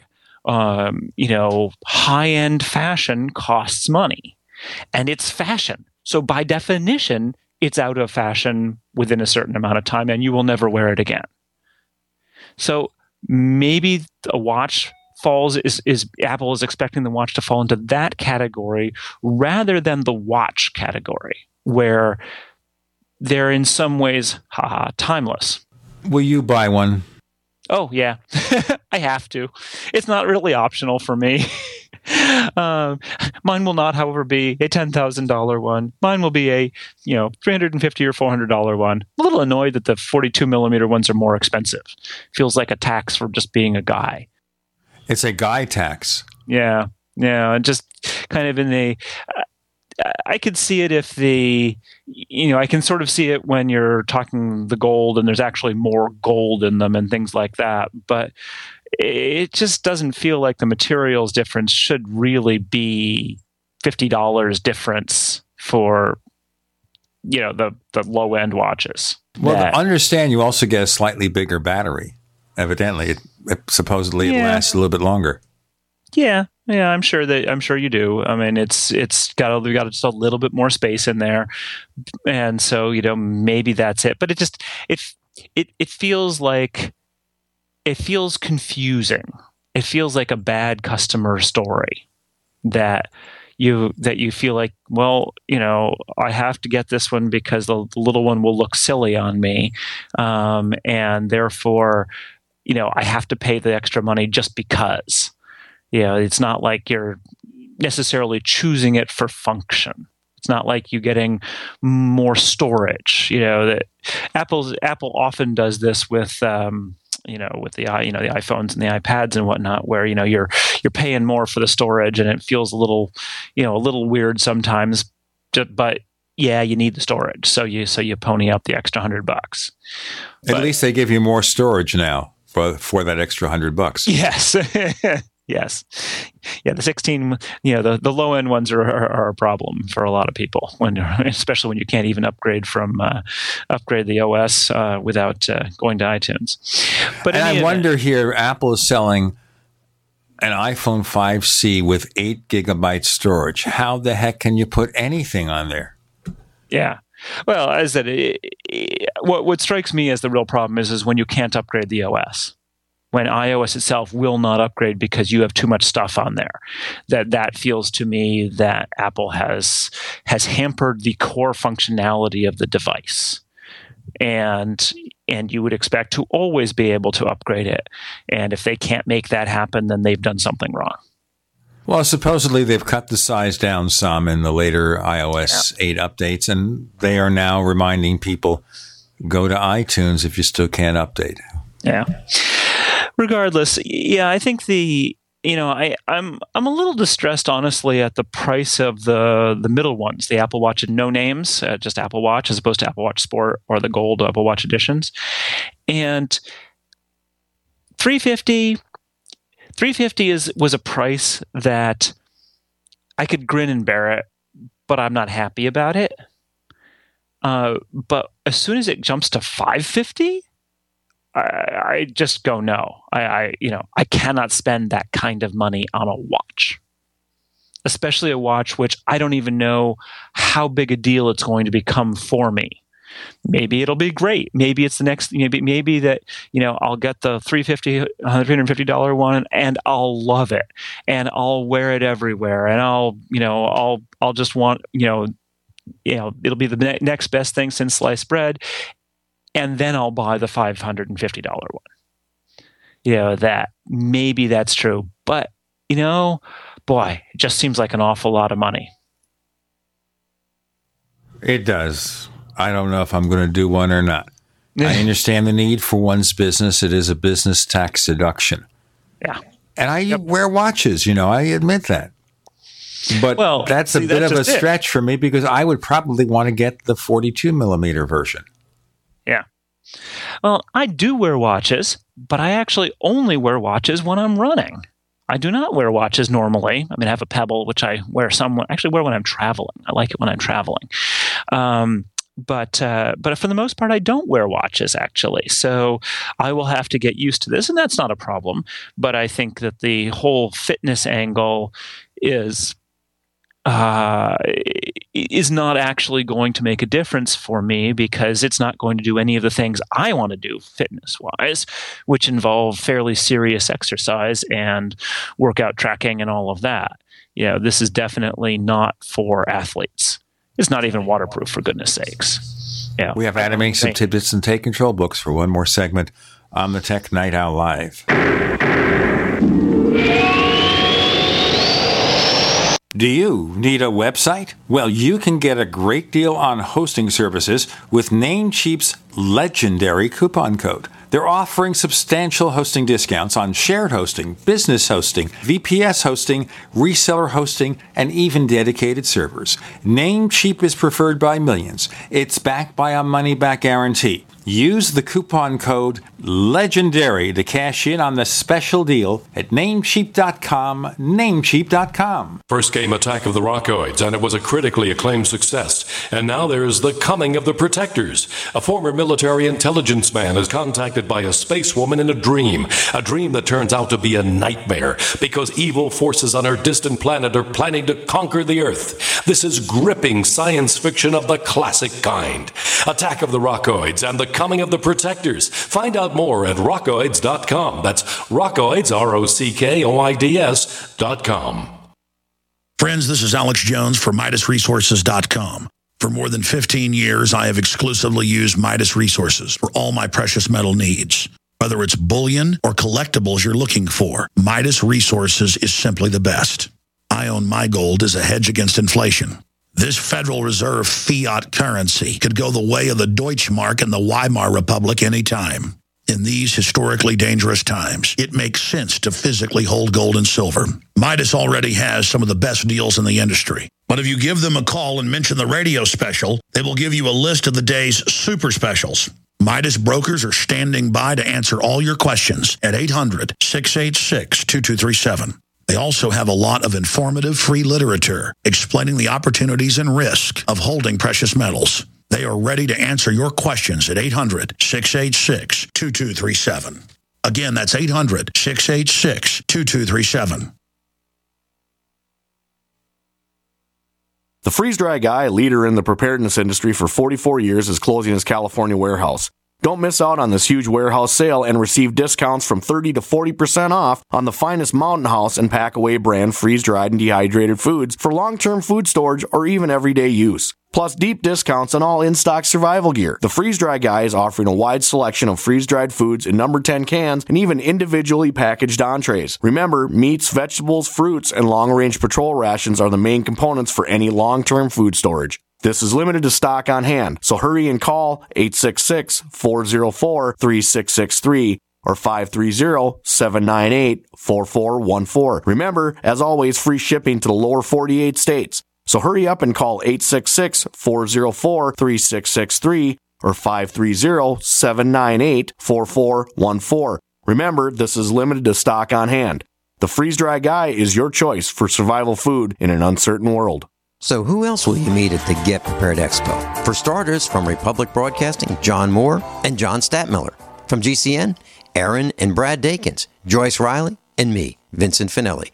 Joining us are the instructors whom you've learned to trust. Surgeon of the Year, Dr. Norman Shuley. Engineer, Matt Stein. The real Fox Mulder of the X-Files, Dr. Richard Allen Miller. Author and analyst, Captain John Reagan. Your counter-terrorist from Central America, Mike Ma. Dental Center owner and my dentist, Dr. Howard Shane. Radiation instructor, Craig Douglas. Author and survivalist, Rich Sheben. Author, Judy Dollarhite. Cancer Center owner from Mexico, Dr. Patrick Vickers. Bug-out expert and pilot, Captain Bill Sermo. Beekeeper, Jeff Maddox. Seedsman, Mike Knox. Author, Gayla Pruitt. Author, Harry Cooper. Food expert, Joe Acapinti. And Bill Whaley, the junk man. March 27, 28, and 29. GetPreparedExpo.com, the largest preparedness and survival expo in the USA. We'd like to hear from you. If you have any thoughts or comments about the Tech Night Owl Live, please get in touch at news@technightowl.com. That's news@technightowl.com. Looking for past episodes? We've got hundreds at technightowl.com/radio. That's technightowl.com/radio. Or subscribe on iTunes. Do check out our new Tech Night Owl Plus feature at plus.technightowl.com, plus.technightowl.com. For a modest monthly, annual, or 5-year subscription rate, we give you a higher quality audio version of the show free of the network ads. People have asked us to do that. That's how we do that. Plus.technightowl.com. We have Adam Inc. Some Tidbits and Take Control books. And he's pointing out that with Apple Watch, it's not waterproof, but it's water resistant. So, yeah, you can get your hands wet and you could take it in the rain, but you can't go diving with it. Yeah, and as a take it in the rain, that's a question. Problem is that the way I see water resistant is that you hope when you take it in the rain that it doesn't get hurt. And you don't plan to take it in the rain because it might get hurt. And you can't necessarily predict how hard it's going to be raining. So, you're not going to take this thing into the shower and hold it under the tap because that would be dumb. You might kill it, and it costs a lot of money. So it just feels to me like Apple kind of biffed it here. Why would you make such an expensive watch that you're expecting to be used for fitness and then create a situation where if it gets wet in just the wrong way, you're going to kill it? Apple Watch. I'm not going to ask Adam to predict how it's going to sell. We don't have any idea. This is such a new product space that anybody who predicts anything is going to be wrong. And that goes for all those industry analysts who are suggesting it's going to be a success. It's going to be a failure. Obviously, they're not going to have the same unit sales as an iPhone or even maybe an iPad. But we'll have to see where it goes. It may be more popular than any of us can predict. We have just a few moments left, Adam. I want to ask you a couple of quick questions. So, speaking of security, getting into security, what is the Freak attack? Actually, I haven't kept up with this. I've heard the name, but that's about it. I will admit, I have to pay attention to this stuff a fair amount just because of what I do. And I said I saw it yesterday towards the end of the day and did not have a chance to research it. But one thing that I will note is that I've been going back and looking at some of our previous security coverage. There's a whole lot of, oh my God, the sky is falling. This is the worst security breach ever. Remember the Bash attack, or there was the SSL bug, or all this kind of stuff. When was the last time you heard about any of those? They get patched and they go away. Even when all the people say, we'll never be able to patch all the places. It's going to be a problem. This is going to be a problem forever. No, it's not. All of these things go away. It's not that you shouldn't update, because you should. You should pay attention to this stuff enough to know that when there's an update, you should deal with, whatever software updates come in. You should install them relatively promptly, and you should move on. But there is a certain level of stressing about this stuff is just, again, one of those waste of brain cycles that you don't really need to know all the details because it's just going to go away as soon as the software update appears. And unless there's something that you need to do to change your behavior until the software update appears, then it's not really that important. We actually have a book in the works, going to be done in about 5 or 6 weeks, called Take Control of Security for Mac Users. Joe Kissel's writing it. One of the ideas behind the book is just to lay out the things that you should do so that you don't have to think about security all the time. One of them is update your software regularly. The longer you sit on old, non-upgraded stuff, the more vulnerable you actually are. Those updates are usually pretty benign. I haven't heard of security updates really causing grief. This is not like the Windows platform, where Microsoft releases an update and your Windows computer goes into a boot loop. Yeah. No, they've had some problems over the years, but usually not a big deal. And, I'm not saying that you have to, be checking for updates on the hour, every hour, and installing instantly, because almost never are the problems that significant. But when you're prompted, when you have a moment, install it. Don't wait a month. Don't wait 6 months. It's fine to wait a week and then check to see if, there's a lot of hullabaloo online. But usually when Apple screws one of these things up, people find out about it right away, and Apple pulls it for a day and then re-releases it. So iOS 8.0.1. They pulled that in 1 hour and they got grief. Yeah. And they screwed up. They should take the blame for that. But the fact is relatively few people, percentage-wise anyway, were hurt by it. And so if you just wait a little bit, wait a day, wait a few days, then you're going to find out if there's a problem, because the company will have done the right thing if they need to. So there's very little harm in doing most updates. And as long as you're not, the first one out of the gate every time. That only happens with you and I. Yeah. Well, and actually, so the thing that I forgot to mention about being first out of the gate, we actually did release an Apple Watch book. Jeff Carlson has done Apple Watch, a Take Control crash course for us, and trying to just collect all the information that's out there so that people can, know what an Apple Watch can do, know how it stacks up to the competition, know how to do the basic things for when they are able to get it, so that they don't have to, learn it on the spot. And they're like, oh yeah, the Crown does this, and then, So, but that's available now, and we'll have available now for half price because it's really short, and we'll have a free update as soon as we've actually gotten our Apple Watches and have had a chance to write the comprehensive documentation that people will be looking for at that point, probably in May. I wonder what kind of manual you're going to need for Apple Watch, though. I think it's actually going to be one of those situations where Apple will claim, oh, it's so easy, but you won't be able to figure out how to do anything until you either experiment a whole lot, sort of do the video game approach of tapping everything in sight, or until someone tells you how to do it. That's the way it is with the iPhone. Let's face it. Every time I see someone who's using an iPhone, they don't know how to use most of the things on it. And they maybe could figure it out on their own, but they'll realistically will figure it out when someone says, hey, if you do XYZ, that will solve your problem. Well, as I said, you have to buy an Apple Watch because you got a book out on it. You're going to get one because you have to. I don't know if I'm going to get one or not. Maybe I'll just ask Apple to send a review sample. Let's see how accommodating. I'll say, I'll take an edition, 42 millimeter, with the Link bracelet, folks. Adam Inks, please tell our listeners where they can find more of the stuff that you do. Well, at tidbits.com, we have the full coverage of the Apple Spring Forward event, all of the new MacBook Air, or new MacBook, and Apple Watch information there. And at takecontrolbooks.com, we have the Apple Watch Take Control Crash Course with all of that information.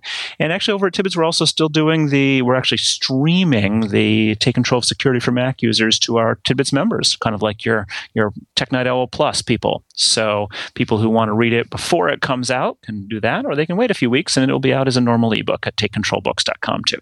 Adam Inks, thanks for joining us on the Tech Night Owl Live. No problem.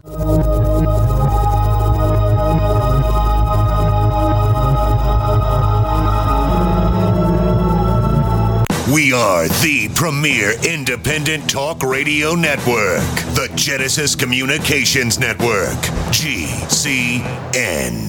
Neighbors, are you tired of dealing with a slow web hosting provider? Well, check out A2 Hosting and their screaming fast Swift server platform.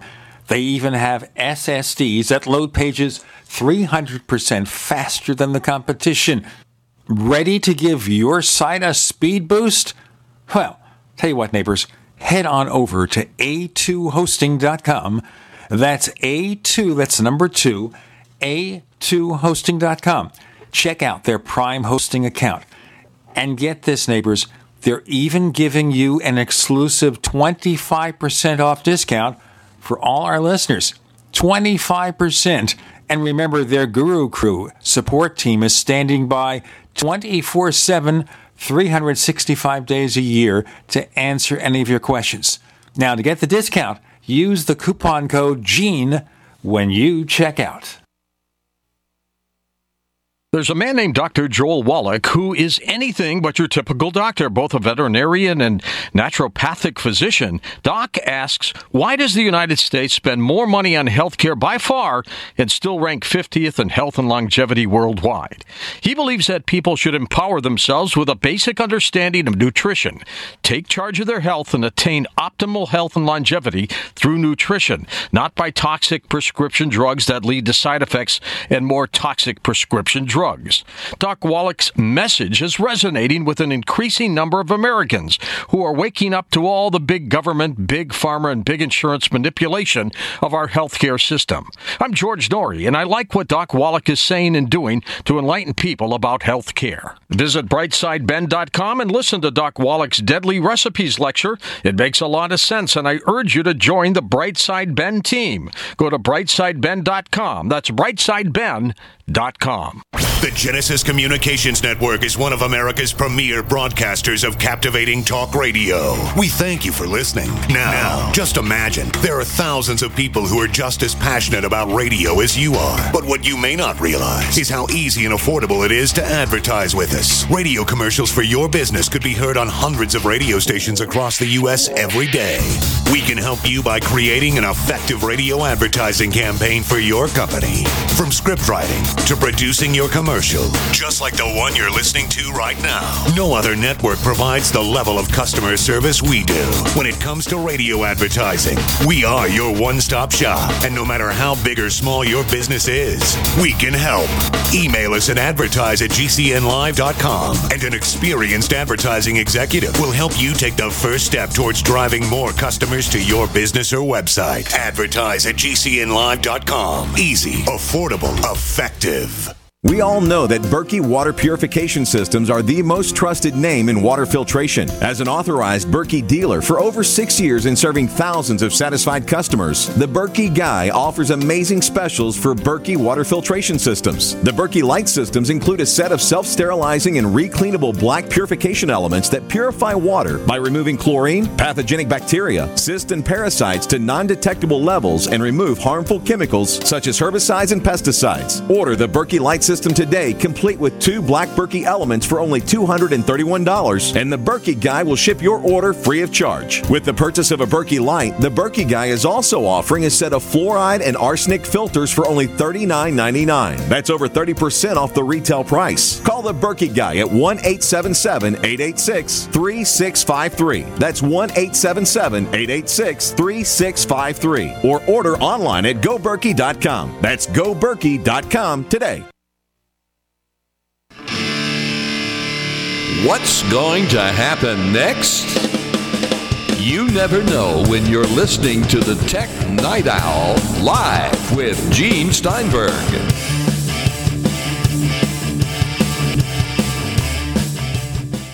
We have John Martellaro of the Mac Observer here with his usual pithy comments. Did I say pithy? Or yes, not so can. pithy? I can do that, sure. I have the right. All right, let's just frame it this way. So ahead of Apple's media event this week, there was speculation about something called a 12-inch MacBook Air, okay? Exactly. Now, my feeling here is we ended up with a 12-inch MacBook lighter than Air, but it looks like the critics, Apple's critics, are just worrying and fretting over the fact that, oh my God, it doesn't have enough ports. I can't use it. I got to have my ports. Where's my ports? Oh, I'll tell you where the ports are. They're hidden. They're over on the MacBook Air and the MacBook Pro, which were updated and are still for sale. So choose that one. The feeling here is that when Apple releases a new model, if it is not for them and only for them, it can't work. It can't succeed. Bingo, bingo, bingo. Yeah. Well, we were talking about that at the Mac Observer the other day. We're seeing more and more of this stuff. It's not right for me, so it's not right for anyone. So I'm going to bitch. Not good journalism, not good technical writing. No, I mean, I have at times said, I don't know whether I'd really want to get an Apple Watch or not just because of the cost of it, but whether I'd have a need for it. But that's okay. And I've said some skeptical things with regard to iPad and its use for productivity and my need for one. I know my wife loves her iPad, and you can't get her away from it. Now, with me, well, I have other priorities. I can't make it fit within my workflow. That's me. It doesn't mean that you can't buy an iPad. My wife has an iPad. Let's talk about the MacBook in relation to the argument about the ports, because Apple made a big deal of the fact that this is a product that's designed for people who live in a mostly wireless environment. Sure. It's like an iPad. It has iPad envy. It even comes in gold and space gray. But seriously, I remember Space Gray is the final frontier. As soon as a dock comes out for it, a little dock you plug in USB-C and you get your video and you get your USB 3 for connecting a drive. It's over. There's no worries. This is Apple's laying out the future tentatively, but not depriving us of choice. The fact that the MacBook Air and the MacBook Pro were updated on Monday, and that you have 6 options in the comparison chart. There's 2 different MacBook Airs and there's 3 different MacBook Pros. This just kind of fleshes out the line for those people who are familiar with iPads, who, like you said, live a wireless life, don't really want to be shackled with wires. Maybe somebody like John Martellaro who wants to sit in a recliner and just write and doesn't need to be connected to a lot of things. It's not going to be your only computer either. Well, to some it can be. There's no reason why it can't to some people be your only computer. Remember the argument given about the first MacBook Air, which was what, 2008? Not enough ports. There's no super drive. How can people use it? Where's the Ethernet jack? The Apple people sound amazingly like Microsoft IT people of the past. We need this. We need this kind of connectivity. This thing violates our rules. It doesn't have the Ethernet port that's required for our network. It's amazing. Well, there'll be a dock that'll solve people's problems. Right now, there's no way, as I understand it, to connect a display, but it does support a display. And so when the dock comes out with DisplayPort, you're up and running. No big deal. It's cute. It's small. It's light. When I was hauling a 4.5-pound MacBook Pro around WWDC years ago, I'd have killed for a 2-pound MacBook that allowed me to write and take notes. Oh, man. So, yeah, people want to focus on the lack of ports, but it's just because there are lots of naysayers out there who want to whine. And, if it doesn't really do well, you have options. Nobody's forcing you to buy it. We'll see how it does in the marketplace.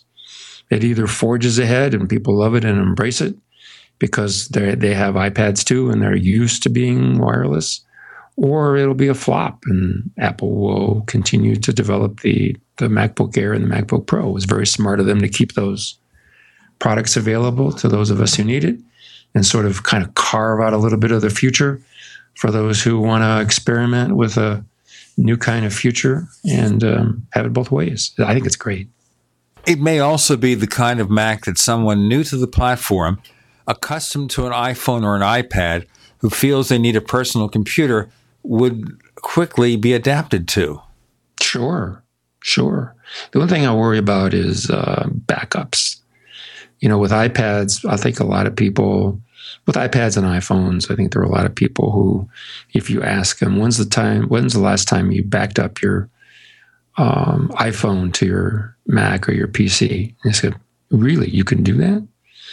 And then there's other people who know that they can back up to the cloud and they never even think about backing up to a physical machine. They may not even own a Mac or a PC. They may just have a phone, and so they back up to the cloud. So, times are changing a little bit, but again, a dock, time machine, little external terabyte drive, you're all set. As simple as that. I think it is. Well, the other arguments made about the MacBook, and we understand why it was done, is we have a thinner keyboard with less travel, supposedly with better keytops. But that's a point of contention by some people, and a lot of people who got hands-on over at Apple headquarters, over at the Apple Media event, say, well, this is going to take some time to get used to. But that's true with any keyboard. I mean, anytime a keyboard has a different feel, you have to spend a little while to get accustomed to the change. Well, Kirk McElhearn, who's been on your show, I think. Quite often, yes. And I were tweeting to each other the other day, and we were thinking, this is an ultimate writer's machine. With this butterfly keystroke and very light in your lap and 10-hour battery life, it is the ultimate writer's. Admittedly, we're kind of writer-centric. But I think a lot of people who want to carry around something really light and have Yosemite, at their fingertips, students, professors, lab researchers, government people. I think there's a big market for a product like this as a solution for portability and ease of use, not necessarily as a problem. It solves more problems than it creates. Well, as with anything else, it depends the kind of workflow you have. If I was doing strictly writing, which I'm not, I would consider this or something like it in place for my 17-inch MacBook Pro.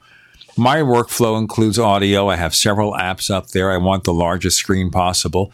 I have a 2010 17-inch MacBook Pro, and I'm using one of these other world computing. Those are monsters. That's a monster.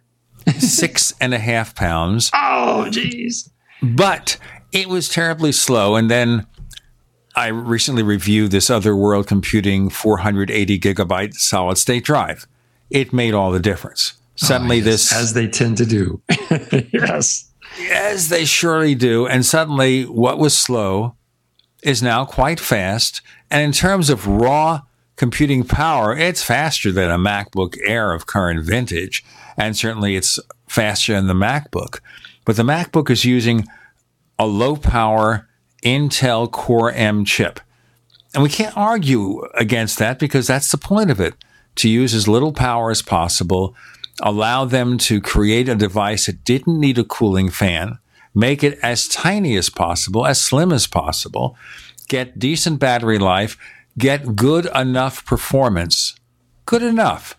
Because a lot of things that people do are disk intensive. So you have fast solid state drives, even though it can't crunch numbers like the MacBook Pro or even the MacBook Air.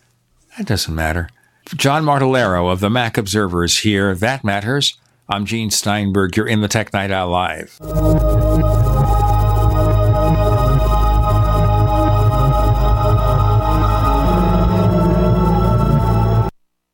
We are America's largest independently owned communications network, GCN.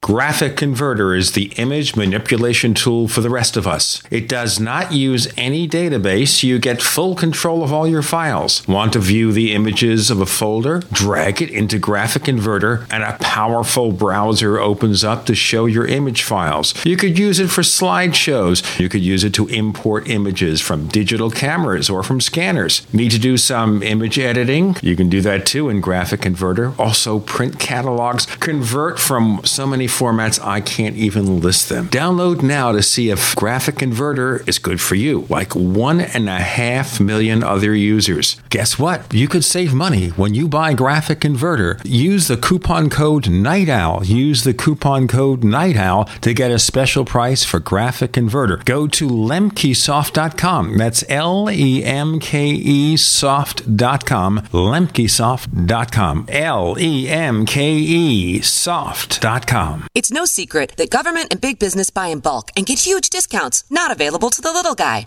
Until now. Introducing a breakthrough crowd buying website where people can join together, buy in bulk, and get massive discounts on millions of popular products. It's TogetherSave.com. TogetherSave.com. You can save 20, 30, or even 50% off tablets, smartphones, cars, appliances, textbooks, sports equipment, video games, and much more. All with free delivery. Check it out. TogetherSave.com. Visit now and start group buying today at TogetherSave.com. Hunters, anglers, campers, and survivalists. Get back to nature. Expand your horizons with the highest quality, most versatile, unique slingshots and sling bows on the market at slingbow.com. Slingbow products are compact and models start from just $17.98. They're perfect for your bug out bag or storing in your vehicle. Give yourself and your loved ones the excitement and tradition of Slingbow. A new frontier in archery and truly modern twist on this primitive survival tool. Feel the thrill only at slingbow.com. The Freeze Dry Guy, leader in the preparedness industry for 44 years, is closing his California warehouse. Don't miss out on this huge warehouse sale and receive discounts from 30 to 40% off on the finest Mountain House and Packaway brand freeze-dried and dehydrated foods for long-term food storage or even everyday use. Plus deep discounts on all in-stock survival gear. The Freeze Dry Guy is offering a wide selection of freeze-dried foods in number 10 cans and even individually packaged entrees. Remember, meats, vegetables, fruits, and long-range patrol rations are the main components for any long-term food storage. This is limited to stock on hand, so hurry and call 866-404-3663 or 530-798-4414. Remember, as always, free shipping to the lower 48 states. So hurry up and call 866-404-3663 or 530-798-4414. Remember, this is limited to stock on hand. The Freeze Dry Guy is your choice for survival food in an uncertain world. The human body is extraordinary.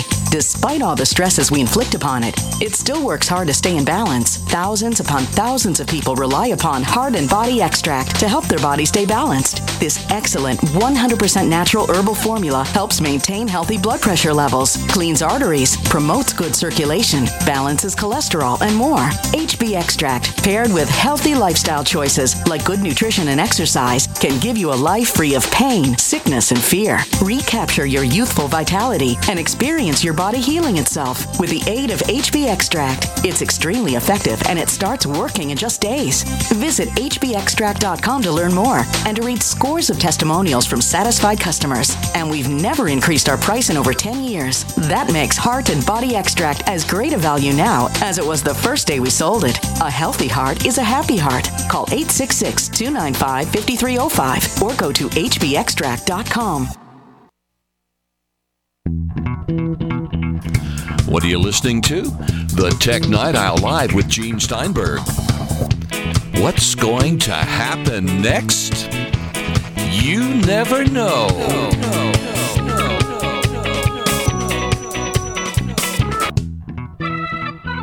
John Martellero of the Mac Observer is here. We're talking about the MacBook, a writer's machine free of the constraints of the wired world. And just before we get to another topic, I was looking up the future of Wi-Fi. So you've got another technology, 802.11ax instead of AC. It's supposed to offer up to 4 times the speed for per device transfers. Now think about this for a moment. The faster that you make Wi-Fi, the less you need to have the wires. Right, and then it's sensible to back up to Time Machine wirelessly, right? Exactly. Yeah. So it's the future. Wires are going away. You should see my desk. Covered in wires. Well, imagine what I have here. I have several microphones with these large professional connectors, the XLR connectors. And then I have the USB speakers. Mm-hmm. And then I have a USB port. And then I have 2 external drives connected separately. One's USB 3, one is FireWire 800. Then I have the printer. Then I have a second printer. Then I have the VoIP telephone adapter and a second Ethernet switch and Apple Airport Extreme and the cable modem, wire after wire. And it's very obvious by Apple's use of USB-C. Their end game is no wires, period. Eventually, you will even charge your device without wires. Now, I'm not talking about sticking it on some kind of platform, one of these wireless charging things, which are really, really clunky. It's just as easy to plug in something. I'm talking about it's all wireless. And what do you have in mind? Are you talking about? I think that's the end game. I think Apple's end game here is that there will be no wires. You will be able to have extra devices, but they will all connect wirelessly. Everything. Well, there was a time when we were worried about what we called, I forget who first dubbed it. It might have been Ted Landau, iOSification, where we were worried that Apple was going to try to, in some mangled fashion, force iOS and Mac OS X to merge in some awkward way. But look at what Apple's done. They've made OS X through Yosemite and iOS 8 work better together. The other morning, I was not yet awake, And I have an iPad Mini 3 on the nightstand, and my iPhone was way far away downstairs in my office with a closed door. And the doctor's office calls to remind me of an appointment, and it rings on my iPad Mini 3, and I pick it up and touch the speakerphone, and I talk to the receptionist, and I'm carrying on a cell phone conversation with my iPad thanks to Apple's integration efforts. And then we come along and we have a new MacBook that is remarkably similar to an iPad in its movement away from wires and its thinness and its colors. So Apple's merging the technologies in good ways, in helpful ways, and in useful ways, and not in some sort of ugly eye ossification mode. So that's kind of cool, I think. The thing about Apple is they always think, what is the computing experience going to be like a few years from now? Like when they ditched floppy drives and they ditched DVD drives. What's it going to be like not this year, not next year, but moving on, let's create the products that take people in that direction. Have you noticed nobody complains about loss of super drives in the MacBooks anymore? Loss of what? Super drives? A while back. Oh, I think maybe the top end 15-inch MacBook Pro still has a drive. There is a MacBook Pro, a 13-inch, a legacy MacBook Pro, still in the lineup. I think it has a DVD drive. All the others do not. Yeah, nobody complains about that anymore. It's sort of a done deal. Yeah, I don't miss it in my MacBook Air. And we move on. We figure out new ways. We live in new styles. Technology changes. We adapt, move forward.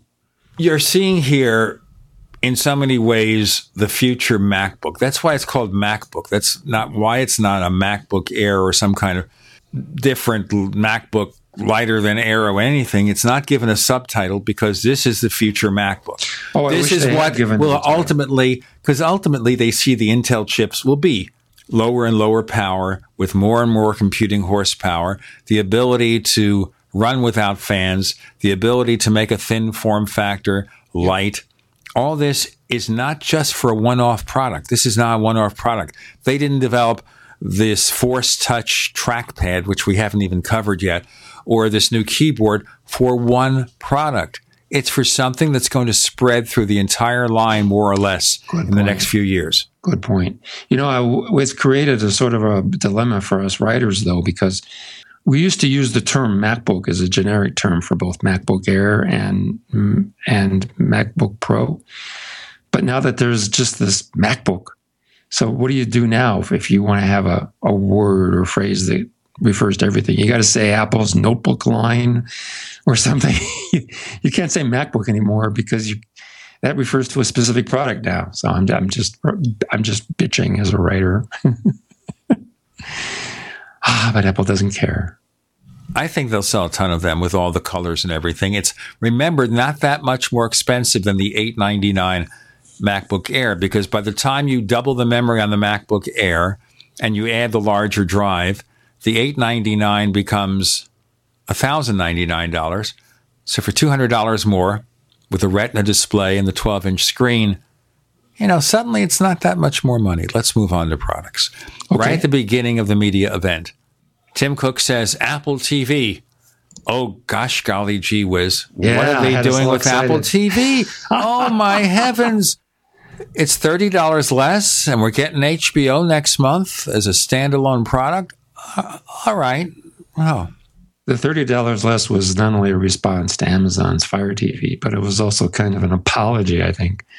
Oh, kind of a lame thing like, oh, well, we don't have anything to offer, but guess what? We can give you a discount on a 3-year-old product. Does that wash? Well, no, it doesn't. I kind of wondered here. I'm with you. I was waiting for something cool. I kind of wonder here, you know what? Why couldn't they just upgrade it a little bit? Faster processor, make it runs faster. Support for 4K video. The hardware is out there. Yep. And keep the price the same. Yep. I was looking forward to a Apple TV 4th generation with 4K. Maybe it's a little bit early. You definitely want to have one available for Christmas time, because I think this year is going to be the 4K Christmas from what I've seen. So Apple better be ready at Christmas time, and I was hoping that would roll it out now. Well, in terms of 4K, the TV makers are moving the 4K down the line. I'll give you an example of this. Vizio, one of the larger manufacturers of mid-price or budget TV sets. Last year, they had something called the P Series, just a level up from their mid-price model, 4K. Their mid-price series is the M Series, which this year soon will have 4K. That leaves the E Series, the cheapest one, and I guarantee you next year we'll have a 4K E Series. What that means is within a year or so, all sets up with 4K. So what's Apple up to? Well, my theory is that Apple has sort of figured out that there's more glitz and there's more money to be made with MacBooks and with Apple Watches, because that's a market that's they can seize control of and make a lot of money. But they've been having a tough time really disrupting the TV industry. And I think Apple's kind of sat back and said, well, now is not the time for us to jump in here and try to be disruptive in that industry. Let's do our thing with Apple Watch here for a while.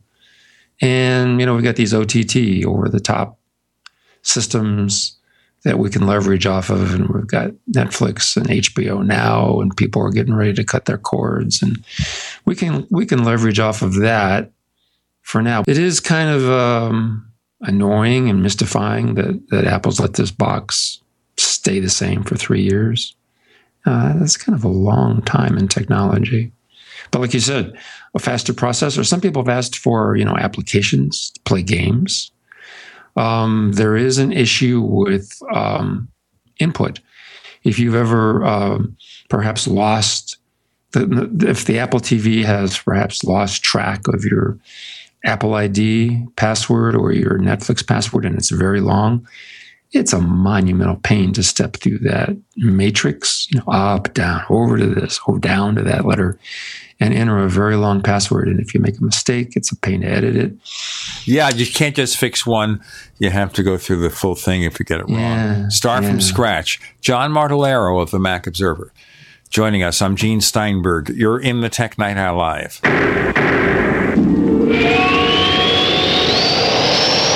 A little right, a little left, but always independent-minded. The Genesis Communications Network, GCN. Attention listeners, SurvivalLife.com is giving away free EverStrike permanent matches for a limited time only. These matches are waterproof and will light in any weather condition, rain, snow, or sleet. It will still throw a spark. Its built-in ferro rod strikes at 3,000 degrees, and it is good for 15,000 strike. Normally, $15. Today, it's free. Get yours at freewaterproofmatch.com. Again, that's freewaterproofmatch.com. Hurry, supplies are limited. Visit freewaterproofmatch.com today. We the people grow cotton, weave fabric, engrave ink, embed strips and fibers to protect from counterfeit, then carting to a private bank, having it lent back at interest, forcing taxes to service debt. This capitalism, or was Jefferson correct when stating a central bank issuing the public currency is a greater menace to the liberties of the people than a standing army? Ted Anderson, I'm placing a free silver dollar in a book that explains our monetary system. Call for your copy, 800-686-2237. It's time to understand the system. Call 800-686-2237. That's 800-686-2237. Extend your life with Extendovite. Here is what one doctor has to say about Extendovite. I would like to thank you, Don, for making my job so much easier, because your products just make it so simple, right? To fool around with a lot of exotic things that don't work, we can just put them on your product and things start to work almost right away. I've had dozens of patients with heart problems who have corrected them, and what it's doing, there's so much garlic in there that has a yeast-killing effect. The yeast is a big problem in the gut, pushes the liver hard. It also has metal chelating effect, and most of the other herbs in there I find that strengthen the arteries. They help to neutralize free radicals. Your remedy close to what we do in our program as you can get as far as one supplement goes. It's working on the gut, it's working on the liver, it's working on the arteries. What more can you ask for? To get your Extendovite, call 1-877-928-8822 or visit heartdrop.com. Extend your life with Extendovite. Welcome back to the Tech Night Owl Live, where you never know what's going to happen next. And now, here's Gene Steinberg.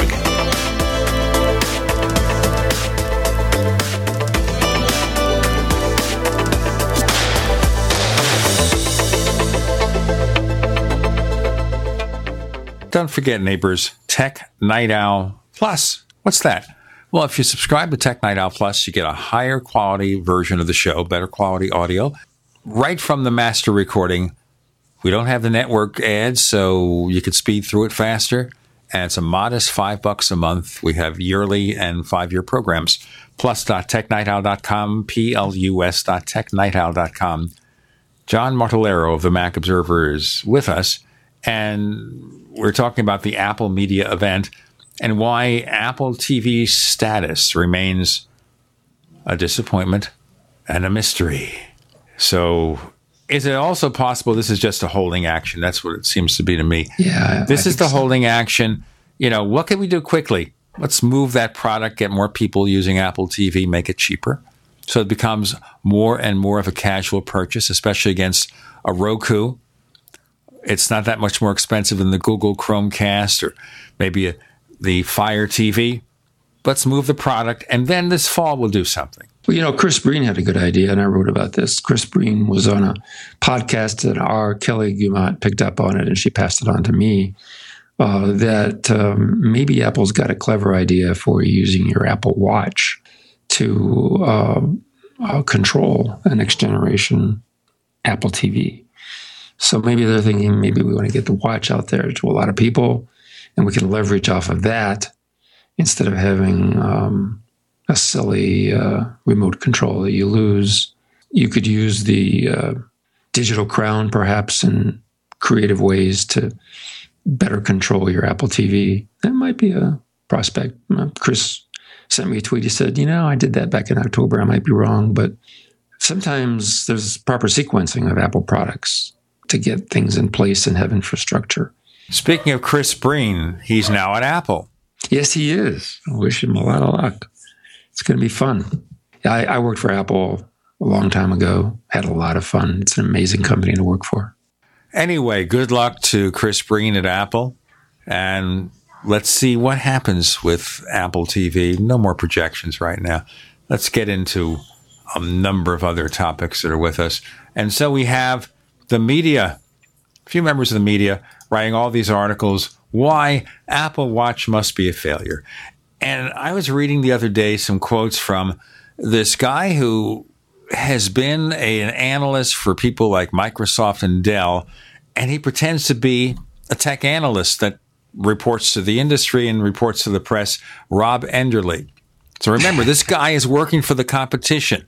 You shouldn't pay attention because he is always wrong. And I won't repeat what he wrote, but these fear-mongering statements about Apple Watch. Well, the screen is too small, and it's this, and it's that. It's going to fail.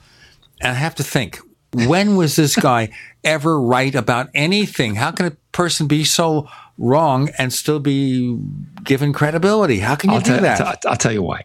If you understand Apple, if maybe like Chris and me, you've worked for Apple, or you're well connected and you have a group of people who are ex-Apple employees that you hang with, or you know a lot of developers, if you're really well plugged in and you understand Apple psychology, you can write from a position of strength and knowledge and authority.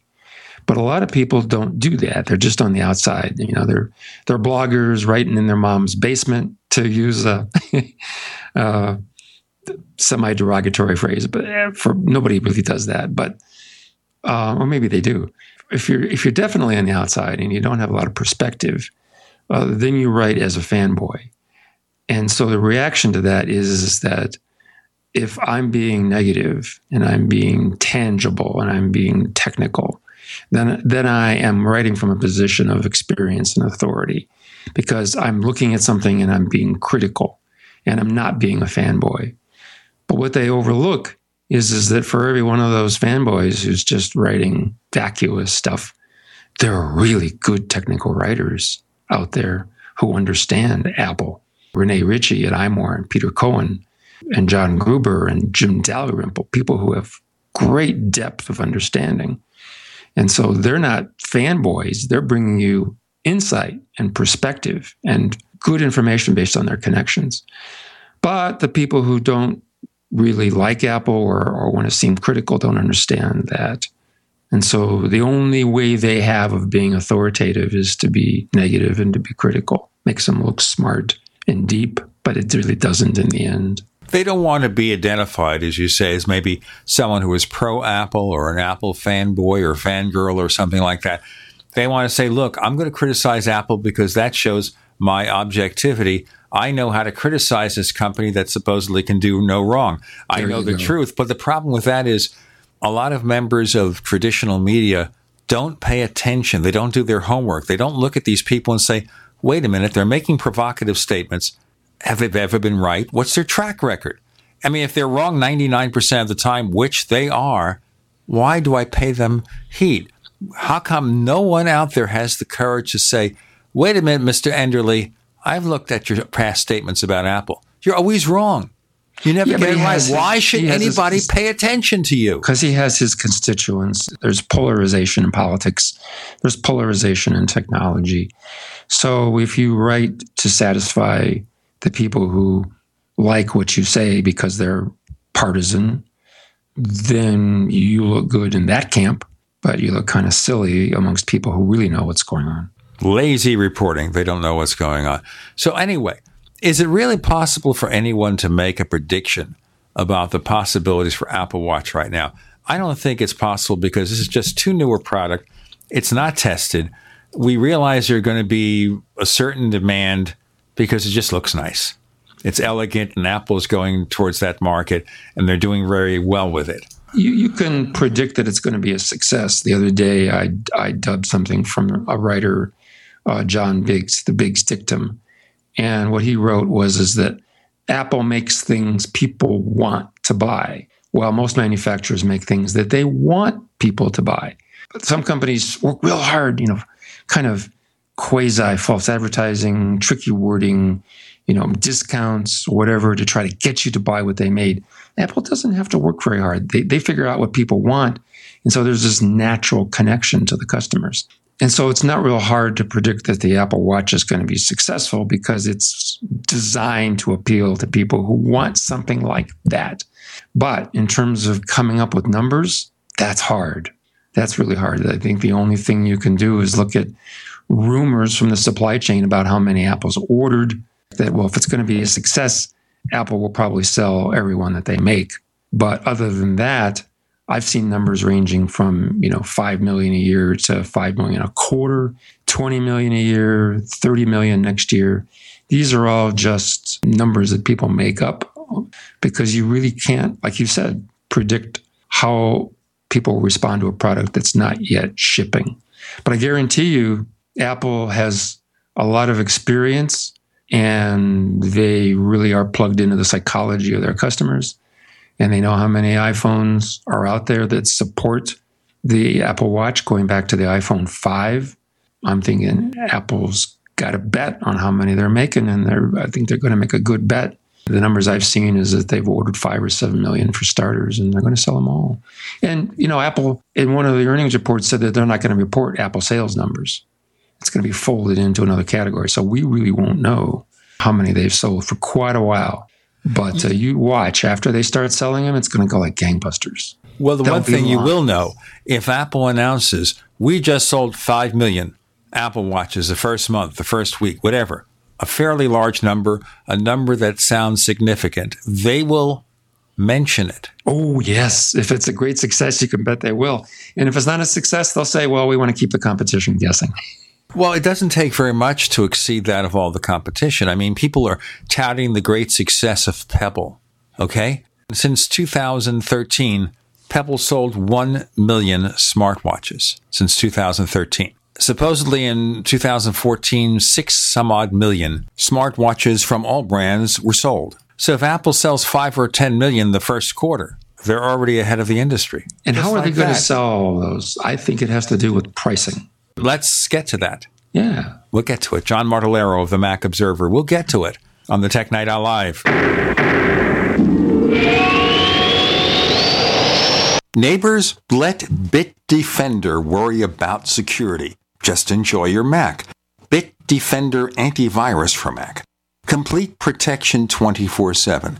And take a selfie with your Mac, post it on Facebook, Twitter, or Instagram, and tag it Hug-a-Mac for a chance to win a MacBook Air. To learn more, go to bitdefender.com/Hugamac, bitdefender.com/Hugamac. So here's what happened. I was placing an order online. The site went down. It took hours before it returned, but I'd already placed the order with another company. If your site goes down, you could lose business. And if you have a business or personal site, you'll want to know it's easy to run and it will stay online. At iWeb, your site is hosted on one of the most reliable networks in the world. Talk to a sales rep at iWeb.com. Use the promo code TechNightOwl for a special discount. Mike Stenerson for Midas Resources. At no time in history have precious metals been more important, certainly not in my 22 years in the industry. The dollar has lost over 90% of its value in the last 60 years. No fiat currency has ever survived the government printing presses. Ours is not immune. The time is now to be proactive. 1-800-686-2237, extension 116. Anything tied to the dollar is at risk. CDs, annuities, 401ks, IRAs, stocks, bonds, you name it, so decide. Do you want to leave a legacy of wealth or debt for your family? The choice is yours. Call me at 1-800-686-2237, extension 116. That's 1-800-686-2237, extension 116. Be proactive, not reactive. Call 1-800-686-2237, extension 116.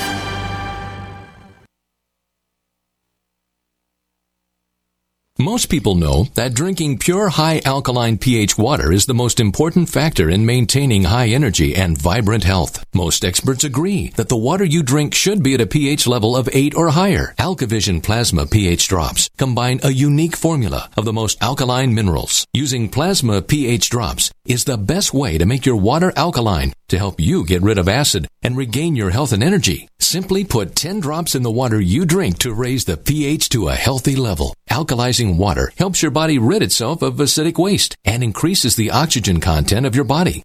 Disease organisms like bacteria, viruses, and cancer cannot survive in an alkaline high pH environment. Order your bottle of AlkaVision Plasma pH drops now by going directly to alkavision.com. That's ALKA Vision.com. Or call 269-409-1776. 269-409-1776 today.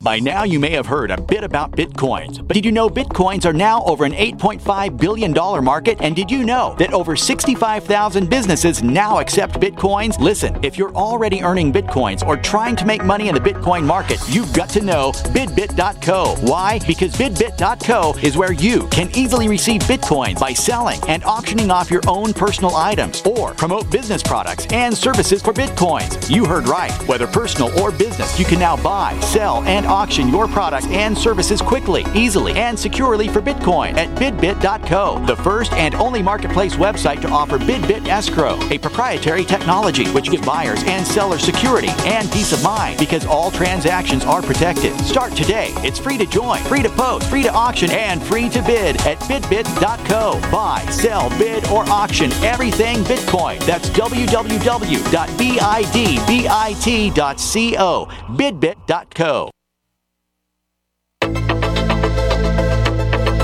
We'd like to hear from you. If you have a comment or question about the Tech Night Owl Live, please send it to news@technightowl.com. That's news@technightowl.com.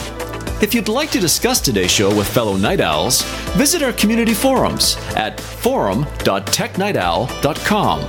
That's forum.technightowl.com. Let's get to it. John Martellero of the Mac Observer getting to... All right. The fact here with regard to Apple Watch sales is that whether you buy the $349 version or you really get the $17,000 edition with the best bracelet and everything, it's the same watch. Okay, the rest is jewelry. The rest is appearance. It's fashion. But both watches work the same way. They work just as well. Mm-hmm. Brian Chaffin at the Mac Observer, who you've also had on the show, he's a big watch guy. Has his doubts. Yes, he is a very big watch guy, and so is Dave Hamilton. He has his doubts about whether this Apple Watch Edition will hold its value. The estimates I've seen are that at most it has about a troy ounce of gold. So you're looking at $1,200, maybe $2,000 worth of actual gold on the watch. And so, Apple was kind of caught in a sales syndrome in that if you're going to compete with the big guys, you have to price your watch along with theirs. So Brian makes a very good point. If you get a very exotic, high-end, finely crafted Swiss watch with lots of different gears and jewels and is handmade, it's going to cost a lot of money. So for Apple to come along with a digital watch, put an ounce of gold on there and sell it for $10,000, Brian has his doubts about whether that watch is going to hold its value and appreciate like some other watches in the industry, luxury watches have. Aside from that, I think the Apple Sport Watch and the Apple Watch are very reasonably priced. The difference in price between the Sport Watch and the Apple Watch is reflected in Apple's costs for the stainless steel, the machining, and the sapphire, and then you multiply that by some factor. It's typically 4 over Apple's own costs, and it's easy to see a $200 increment between the Sport Watch at $349 and the Apple Watch at $549. That's 38 millimeters. I think Apple was pretty sensitive to the idea that they couldn't price themselves out of the market. And that's something that again, the naysayers don't understand. There's a lot of people out there with some disposable income. A $500 watch is not a lot of money for people who, don't worry too much about spending $1,200 on a MacBook or $799 on a nice iPad Air 2. So for people to come along, and some of my readers have, and say, wow, $349, you think that's reasonable? That's crazy. I can't afford $349. If I can't afford it, then sour grapes. Nobody can afford it. But I guarantee you there's a lot of people out there who can drop $10,000 on an Apple Watch. They also own a Lamborghini.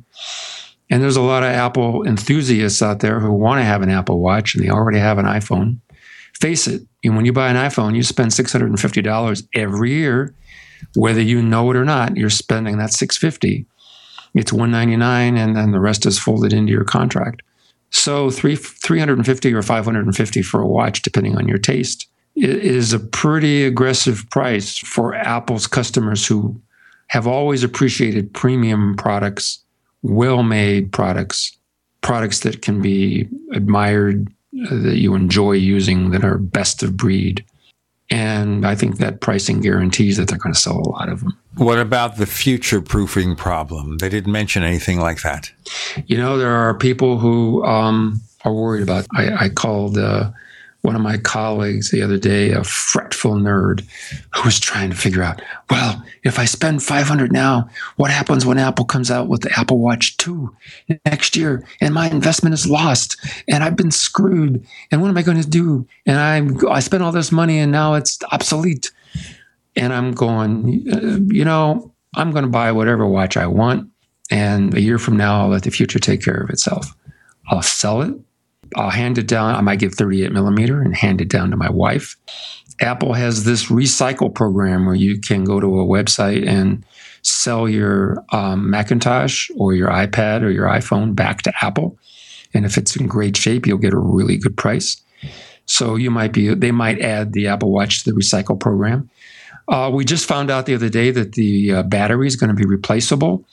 Not by you, but you'll be able to hand it over to Apple and they'll replace the battery. It's supposed to be good for about 3 years. iFixit will figure out a way.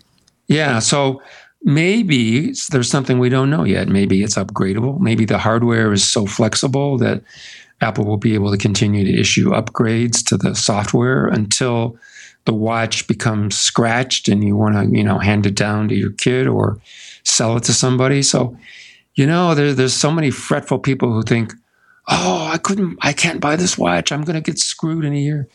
Just buy what you want, enjoy it, and let the future take care of itself. In defense of this attitude, I've never bought an Apple product where I had buyer's remorse. Now, I've had this long succession of Apple products going back to an Apple II, integer basic Apple II, which I loved. And then I bought the AppleSoft card and plugged it in. That was even greater, and then started playing games. And then I went through the Apple IIc and the Apple II, and the Mac series came along, and I had fun with those. Apple is aggressive in getting you to update your products, and they've done very well with upgrading your phone every year. That's true. But I don't see Apple obnoxiously and arrogantly screwing all the people who bought an Apple Watch. I think they're going to enjoy it for years to come. There'll be some software upgrades. And when it's time to get a new watch, it's time to get a new watch. So we'll see how long that holds up. You see, I think the ultimate improvement of the Apple Watch would be to make it a standalone product, no longer an iPhone companion. That might take a year or two. Well, I wrote an article just today about the Apple Car, and I hypothesized that, the iPhone's not going to stay the same forever. No instantiation of technology in physical form ever stays the same. Think about RCA cables on your Denon receiver from 1980. Think about audio cassettes, 8-track tapes, even iPods. Physical instantiations of technology always change. And I predict that in 10 years, we won't even be thinking about staring at a little brick, holding it in our hand. Maybe all the guts of an iPhone will be folded into an Apple Watch. That's going to be 2 years from now. And there'll be a way to project images from the watch into the air so that you can have a bigger display, holographic display floating in air or something like that. So years from now, we won't be carrying around iPhones and sitting on them and bending them. Physical technology changes. So that's another reason to have an Apple Watch. And 2 or 3 years from now, we won't consider a 2-pound notebook computer to be too small or lacking in features or lacking in ports or things like that. We've got so much more to talk about with John Martellaro of the Mac Observer. But first, I want you to visit plus.technightowl.com, plus.technightowl.com. Learn all about Tech Night Owl Plus. And right now we're offering a higher quality audio copy of the show with 41 minutes of network ads removed for a modest monthly subscription fee. This is the Tech Night Owl Live.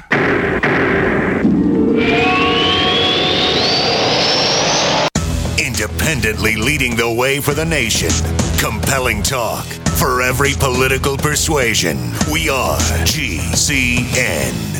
Graphic Converter is the image manipulation tool for the rest of us. It does not use any database. You get full control of all your files. Want to view the images of a folder? Drag it into Graphic Converter, and a powerful browser opens up to show your image files. You could use it for slideshows. You could use it to import images from digital cameras or from scanners. Need to do some image editing? You can do that too in Graphic Converter. Also print catalogs. Convert from so many formats I can't even list them. Download now to see if Graphic Converter is good for you, like 1.5 million other users. Guess what? You could save money when you buy Graphic Converter. Use the coupon code Night Owl. Use the coupon code Night Owl to get a special price for Graphic Converter. Go to lemkesoft.com. That's LEMKEsoft.com. Lemkesoft.com. LEMKEsoft.com.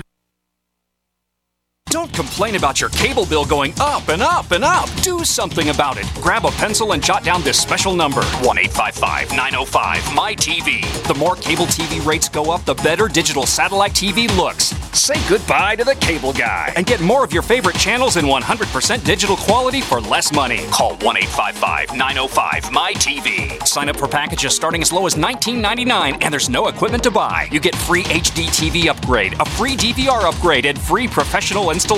You control what you watch when you watch it. Record your favorite shows, pause and rewind live TV, even skip the commercials. Watch local channels too. At just $19.99, what are you waiting for? Pull out your major credit or debit card. Call 1-855-905-MY-TV. 1-855-905-MY-TV. Say goodbye to the cable guy. Cut costs and get more. 1-855-905-MY-TV. 1-855-905-MY-TV.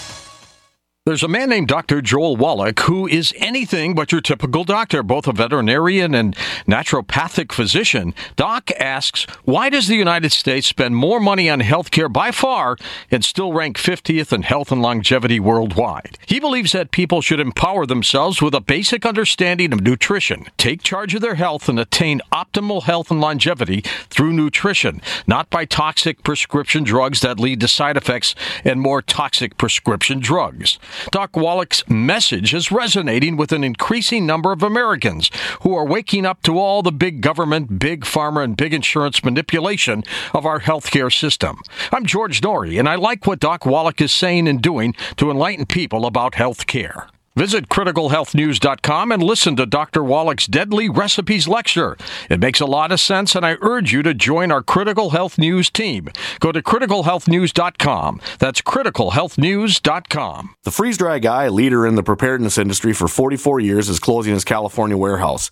Don't miss out on this huge warehouse sale and receive discounts from 30 to 40% off on the finest Mountain House and Packaway brand freeze-dried and dehydrated foods for long-term food storage or even everyday use. Plus deep discounts on all in-stock survival gear. The Freeze-Dry Guy is offering a wide selection of freeze-dried foods in number 10 cans and even individually packaged entrees. Remember, meats, vegetables, fruits, and long-range patrol rations are the main components for any long-term food storage. This is limited to stock on hand, so hurry and call 866-404-3663 or 530-798-4414. Remember, as always, free shipping to the lower 48 states. So hurry up and call 866-404-3663 or 530-798-4414. Remember, this is limited to stock on hand.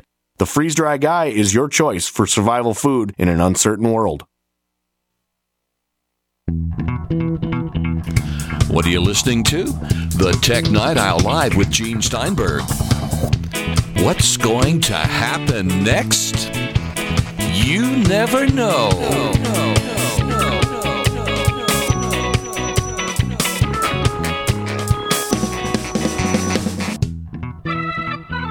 So there you go with Apple Watch. Very clearly, Apple will gain success to some degree, but I'm still skeptical about long-term viability for people who want something that's going to last. If you're spending $17,000, okay. You want to buy one every year? Maybe you can, but maybe you'd rather have something like a Rolex where 10 years from now it's still there. Now, I've never had a Rolex, so I don't know anything about the mystique. I've seen them. My late brother-in-law had a fake Rolex that his wife just gave to me, and it's very dirty and needs a new crown. And I don't know, going into the watch repair shop and saying, this is a fake Rolex, can you fix it? What's it going to cost? Well, speaking of cost, Gene, the Apple Watch might end up being a real bargain. One of the science fiction fantasies I have is that this watch, if you use it right, is going to make you smarter, more aware, more efficient. When Apple gives a demo, they provide a lot of different capabilities of the watch, and you may be overwhelmed by the visual presentation and think that, I can't possibly use all these features. Well, don't. Pick the ones that make you more efficient. If having your boarding pass on your watch saves you a lot of fuss, if instead of having to sit at your desk and print out a boarding pass and a waste of paper and a waste of time, you can cruise into the airport and scan your watch and board the plane. You've just avoided a lot of fussing with technology. The other day, I was trying to print something out, and the printer stopped working, and I couldn't get my printer started again. Can you imagine if you're late for a flight, having that happen to you? Turns out I rebooted my Mac, and that printer worked. That's a side story. I have a feeling that there will be unintended consequences, that people will learn how to use the watch, and I think this is what Apple's aiming at, actually. People will learn how to exploit the watch and do things that they could have never done before, even with their iPhone. And if that makes you quicker, more alert, fewer missed meetings, less standing in line, more less fuss checking out at Panera Bread where you just wave your hand and pay for your sourdough bread, your life is going to be better, more efficient. And to the extent you can exploit the iPhone to be more aware of your surroundings and more communicative and more productive, you're going to start loving the Apple Watch if you use it in the right way. That's the trick, is to figure out how it leverages you, which aspects of it are great and which aspects you don't need. The first thing I'll do is turn notifications off, because I don't want notifications nagging at me while I'm writing. I've got notifications turned off so I can concentrate. But as soon as I'm out of the house, I want those notifications on. I don't want to miss important cell phone calls, and I don't want to miss important meetings like this show and reminders and things like that. So it's hard to fathom the evolution of a product. And we've had the iPhone for 7-8 years now. Well, in July, it'll be 8 years, right? And we've seen how that's evolved. Can you imagine what the Apple Watch is going to be like after Apple's done working on it for 8 years? It's going to be amazing. And it hasn't even shipped yet. And people were saying, no, it's a failure. I don't see that. Well, as I said, I don't know if I'll buy one or not. Maybe I'll just fix up this fake Rolex and pretend it's a real Rolex. I don't know what it costs to replace the crown on a fake Rolex. Maybe I should ask Brian. Hey, Brian, write me a letter. Yeah, how much does it cost to fix the crown on a fake Rolex and clean it up and polish it and make it look like something? Well, you're probably looking at about $1,500. On the fake Rolex? Well, a fake Rolex is just as complicated and just as difficult to deal with in terms of fixing it and repairing it as a real one. It's just, right? It looks the same and operates the same, so it probably ought to cost the same to repair. I'm thinking of just the crown, but, it might not be worth it. Let's see. Maybe we have a volunteer watchmaker out there. Now, back in the 1980s, late 1980s, I'm setting up a Mac at home, and I needed a mailing list software of some kind because I wanted to publish a small magazine. And so I bought FileMaker, a database. Now, believe it or not, there's still a FileMaker out there. You go to FileMaker.com. It's owned by Apple. It's still there. But does anyone even remember those products anymore? No. Along the way, FileMaker kind of priced itself out of the home market. And another thing happened, and that was the public internet. It turned out that when we were sitting alone with our Apple II, and we had a 300 bit per second modem, maybe dial in every once in a while to AOL or The Source or CompuServe and get some email. But mostly you were just sitting there with you and your computer.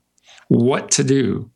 Well, there were database programs available for the Apple II, some pretty nice ones. And it occurs to you, I want to keep track of my wines, or I want to keep track of my coin collection, or my records, CDs, records, whatever.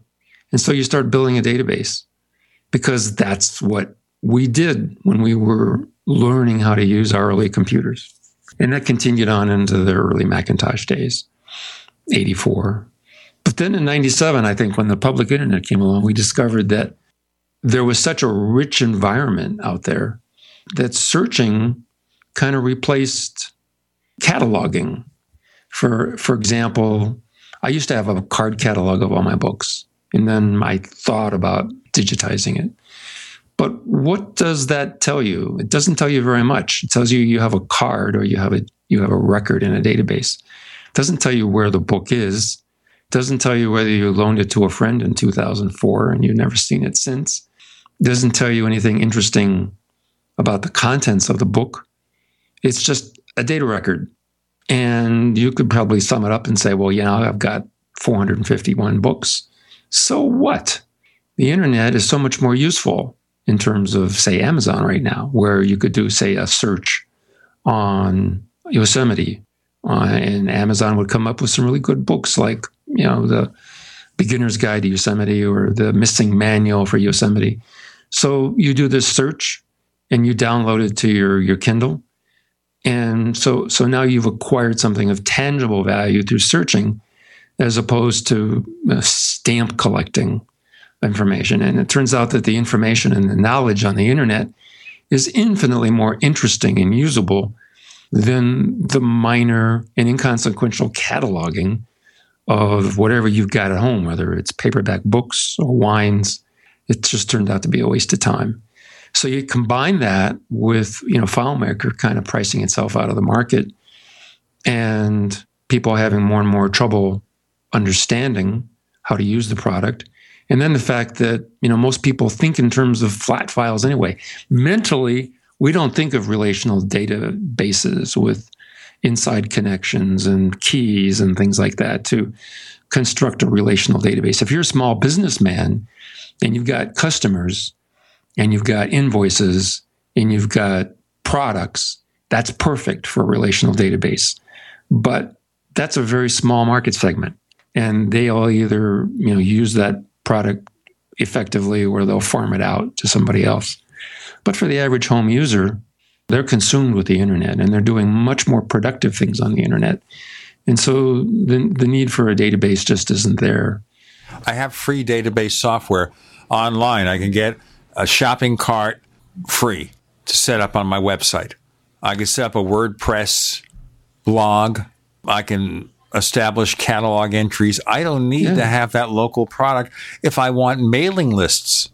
Right. There are mailing list managers that I could install on my website, which is what I do. I have a mailing list manager called ProData, and you can look it up, ProData, and it's what they call a mailing list script, not too hard to set up, and that way you can send out mailing lists. You don't have to buy something for $200 or $300, and that's the point right there. John Martellero of the Mac Observer is joining us for one more segment of the Tech Night Owl Live.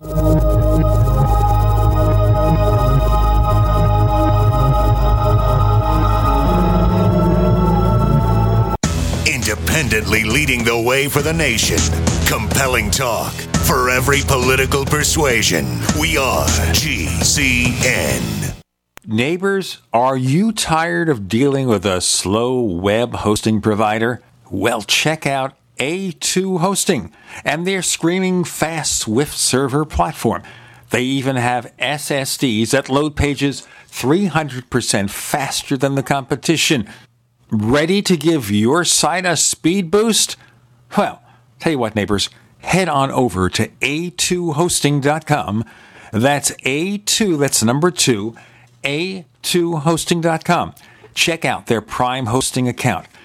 And get this, neighbors, they're even giving you an exclusive 25% off discount for all our listeners. 25%. And remember, their Guru Crew support team is standing by 24/7, 365 days a year to answer any of your questions. Now, to get the discount, use the coupon code GENE when you check out. Attention listeners, SurvivalLife.com is giving away free EverStrike permanent matches for a limited time only. These matches are waterproof and will light in any weather condition, rain, snow, or sleet. It will still throw a spark. Its built-in ferro rod strikes at 3,000 degrees, and it is good for 15,000 strikes. Normally, $15. Today, it's free. Get yours at freesurvivalmatch.com. That's freesurvivalmatch.com. Hurry, supplies are limited. Visit freesurvivalmatch.com today. This is Holly Thomas, Group Vice President of Cause Marketing for Macy's.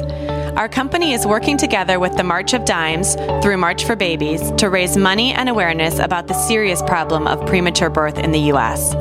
That's why Macy's is committed to raising funds through our employees, customers, family, and friends to improve the health of moms and babies everywhere. Won't you please join us in March for Babies? Start a team today at marchforbabies.org. What good is a Big Berkey water filter? We get that question a lot here at BigBerkeyWaterFilters.com. And in a word, the answer is protection.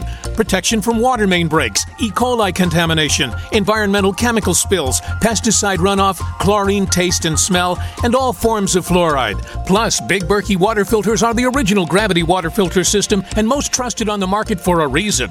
Tested by multiple independent NSF EPA certified labs, they are the gold standard in water purification. At only 1.7 cents a gallon, a single set of filters filters can last for 5 to 10 years. That means big savings. Big Berkey, the one that's powerful enough to purify stagnant pond water. Get a Big Berkey today at BigBerkeyWaterFilters.com. GCN listeners receive 5% off all ceramic filter systems. Visit our website or call 1-877-99-BERKEY. That's 877-99-BERKEY. Big Berkey Water Filters, for the love of clean water.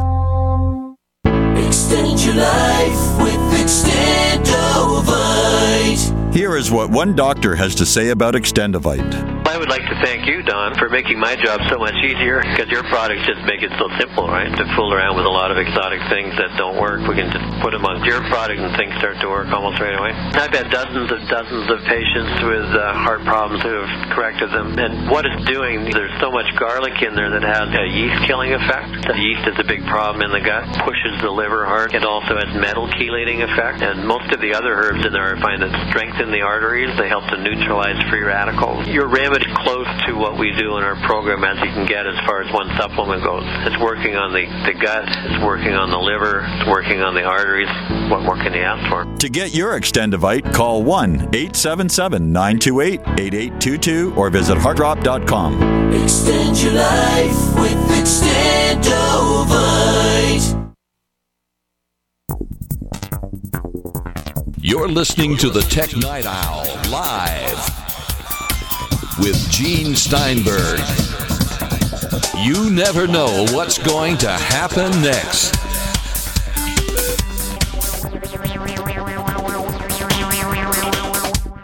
So FileMaker Pro is still being sold by Apple, but for how long? John Martellero, what do you think? Well, I think FileMaker Pro has its uses and businesses, as I was explaining in the previous segment, where you have products and invoices and customer mailing lists, and you have to connect those in a relational database in the proper way. But as I was saying in the previous segment, ordinary home users think, I believe, in terms of flat files. And it turns out there's convenient tools to, and sometimes even free, for you to build a flat file database. For example, Numbers comes free now with OS X, and you might have a copy of Excel because you acquired Microsoft Office 2011 on the way, or your employer provided it to you. And there's other minor tools like that allow you to construct a convenient flat file database that gives you a visual presentation of it. One of the problems with building a database is you have to create input forms, you have to create output forms. When you've got an Excel spreadsheet or a number spreadsheet, you can just look at the data and you can say, I see what I've got. You can sort it right then and there. If you're even reasonably accomplished with a spreadsheet, you can do some interesting things, calculations. If you want to do your books, fine. You have a column for the name, a column for the publisher and the date. And then you can sum them up and figure out how many books you have, and you might have a notation about, whether I read it or loaned it. So it turns out that a real technical database isn't really very useful, and people can't see spending the money. When somebody bitches at the App Store about spending $4.99 on an app instead of $1.99, how much more interested are they going to be in spending $300 or $400 on a full-blown relational database to keep track of their wine collection? It's just silly. Nobody does it. Time to move on. So basically, this will reach a smaller and smaller audience over the years. Right. I mean, I know there's a couple of minor databases available in the App Store. And I think one of them, I forget the name of it, sells for like $39 or $29. And I think it's just for old timers who want to have the luxury of, old days of creating a database and keeping track of stuff, like they're fly fishing lures or, this or that. But nobody has time for that anymore. Between Netflix and Amazon Prime and your work and your family and your kids and your Macintosh and keeping up with your reading at the macobserver.com so you know what's going on, fiddling with the database is very unproductive. Because what do you do with it when you're done with it? It just kind of sits there. You might keep track of the vacations that you've had. One of the things I've discovered in time is that people collect things thinking that they're going to be able to, go back and do them. We collected the Stargate series on DVD. Remember Stargate, the original show? Okay, you had several Stargates. You had the movie. The first then you one. had Stargate SG-1, Stargate Atlantis, Stargate Universe, and a couple of movies over a 10-year period. So what was his name? O'Neill, the MacGyver guy, O'Neill. So that was Stargate SG-1. We bought all 10 years. Do you know how many times we've been able to go back and say, oh, let's watch season 4, episode 6, 0. It turns out to be big thing, when you collect it, but it becomes a burden to maintain it, to database it, to put it on a shelf, to decide when you're going to go back to it. Now, I have some favorite movies that I've watched. I really have an affection for a movie called The Dish, which was made in New Zealand, Australia. Funny. We've watched Frozen a couple times. So there are some movies that you're going to watch over and over. The Bourne Identity series, favorites. It's worth having them on Blu-ray because you just keep watching them and they're so much fun. I had a friend years ago when she got sick. She stayed at home, had a cold. She would fire up Star Wars episode 4, 5, and 6 and watch them in sequence. It would totally involve her mentally and it would distract her from being sick. And that's a great series to watch, 4, 5, and 6. It's 7 or 8 hours of video, and it's fun. Keeps your mind off your cold. But in general, there's this attempt to get you to collect things that you never end up using. So you've got things that you don't use in a database, maybe that you never have time to access. Life's too short. Let me just tell everybody here about Stargate SG-1. Richard Dean Anderson played Colonel Jack O'Neill. The same role that Kurt Russell played in the movie. Michael Shanks was hired because he looked somewhat like a young James Spader, playing Dr. Daniel Jackson. I think James Spader was the big star of the original Stargate, just as he's the star now as the evil person in the TV show Blacklist. Or even in Boston Legal, playing opposite William Shatner. I thought that was a fun show. Oh, that was a fun show. And they'd sit on the deck after a hard day's work, and they'd have a scotch in one hand, a cigar in the other.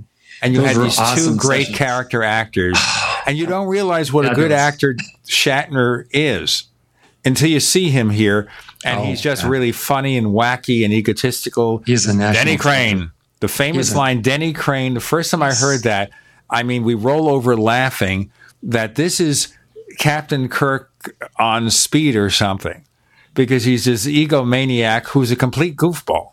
He's a complete goofball. But, he thinks he's the greatest thing in the world. Well, he is. He's so creative and he's so energetic and he's always doing something. He has a great sense of humor. You ever seen him on the old Ferguson show where they reenacted that? They'd get a armchair and put it in front of the fireplace, and Shatner and Ferguson would sit there and talk, and Shatner would blow smoke in Ferguson's face. It was hilarious. But everybody else, except for Leonard Nimoy, hated Shatner on Star Trek. And I think part of it is because he seemed a little bit too full of himself because he was Captain Kirk, and maybe resentful for a while that Spock got more male back in the 60s. Well, they called me Mr. Spock. I'll tell you a secret. When I was an undergraduate, my girlfriend's friends called me Mr. Spock because I was so serious. And I was a physics major.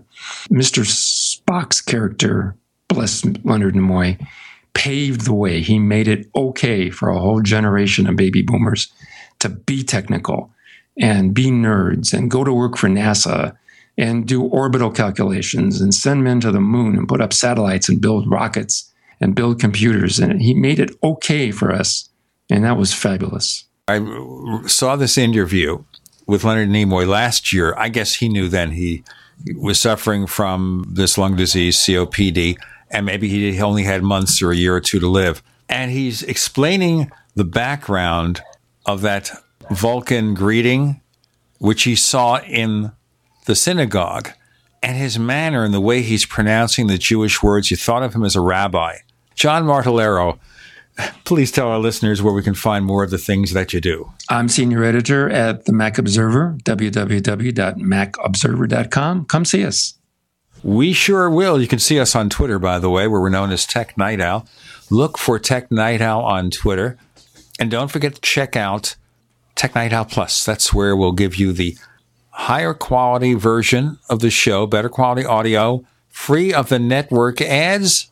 People have asked us about that, and the only way we can do it is to charge you a modest fee of $1.25 a show or less, $5 a month, $50 a year, $175 for 5 years. Go to plus.technightowl.com, plus.technightowl.com, and just as important, we're going to add features to it. This is not the end of it. It's the beginning of that thing. We have a comparable service with our other radio show, The Paracast, at paracast.com, called The Paracast Plus. And this week on our show about UFOs and things that go bump in the night, we've got Linda Godfrey, and she's back to talk about her new book called American Monsters, a history of monster lore, legends, and sightings in America. So, if you're certainly watching fictional monsters on television, this is about the real monsters, the Jersey Devil. Some people called me the Jersey Devil because I lived in New Jersey for several years. But don't say anything about that, John. Also about Bigfoot and strange winged creatures at theparacast.com. That's theparacast.com. And right now, on the Tech Night Owl Live, we say so long for this time to John Martellero of the Mac Observer. Hey, this was fun. See you next time.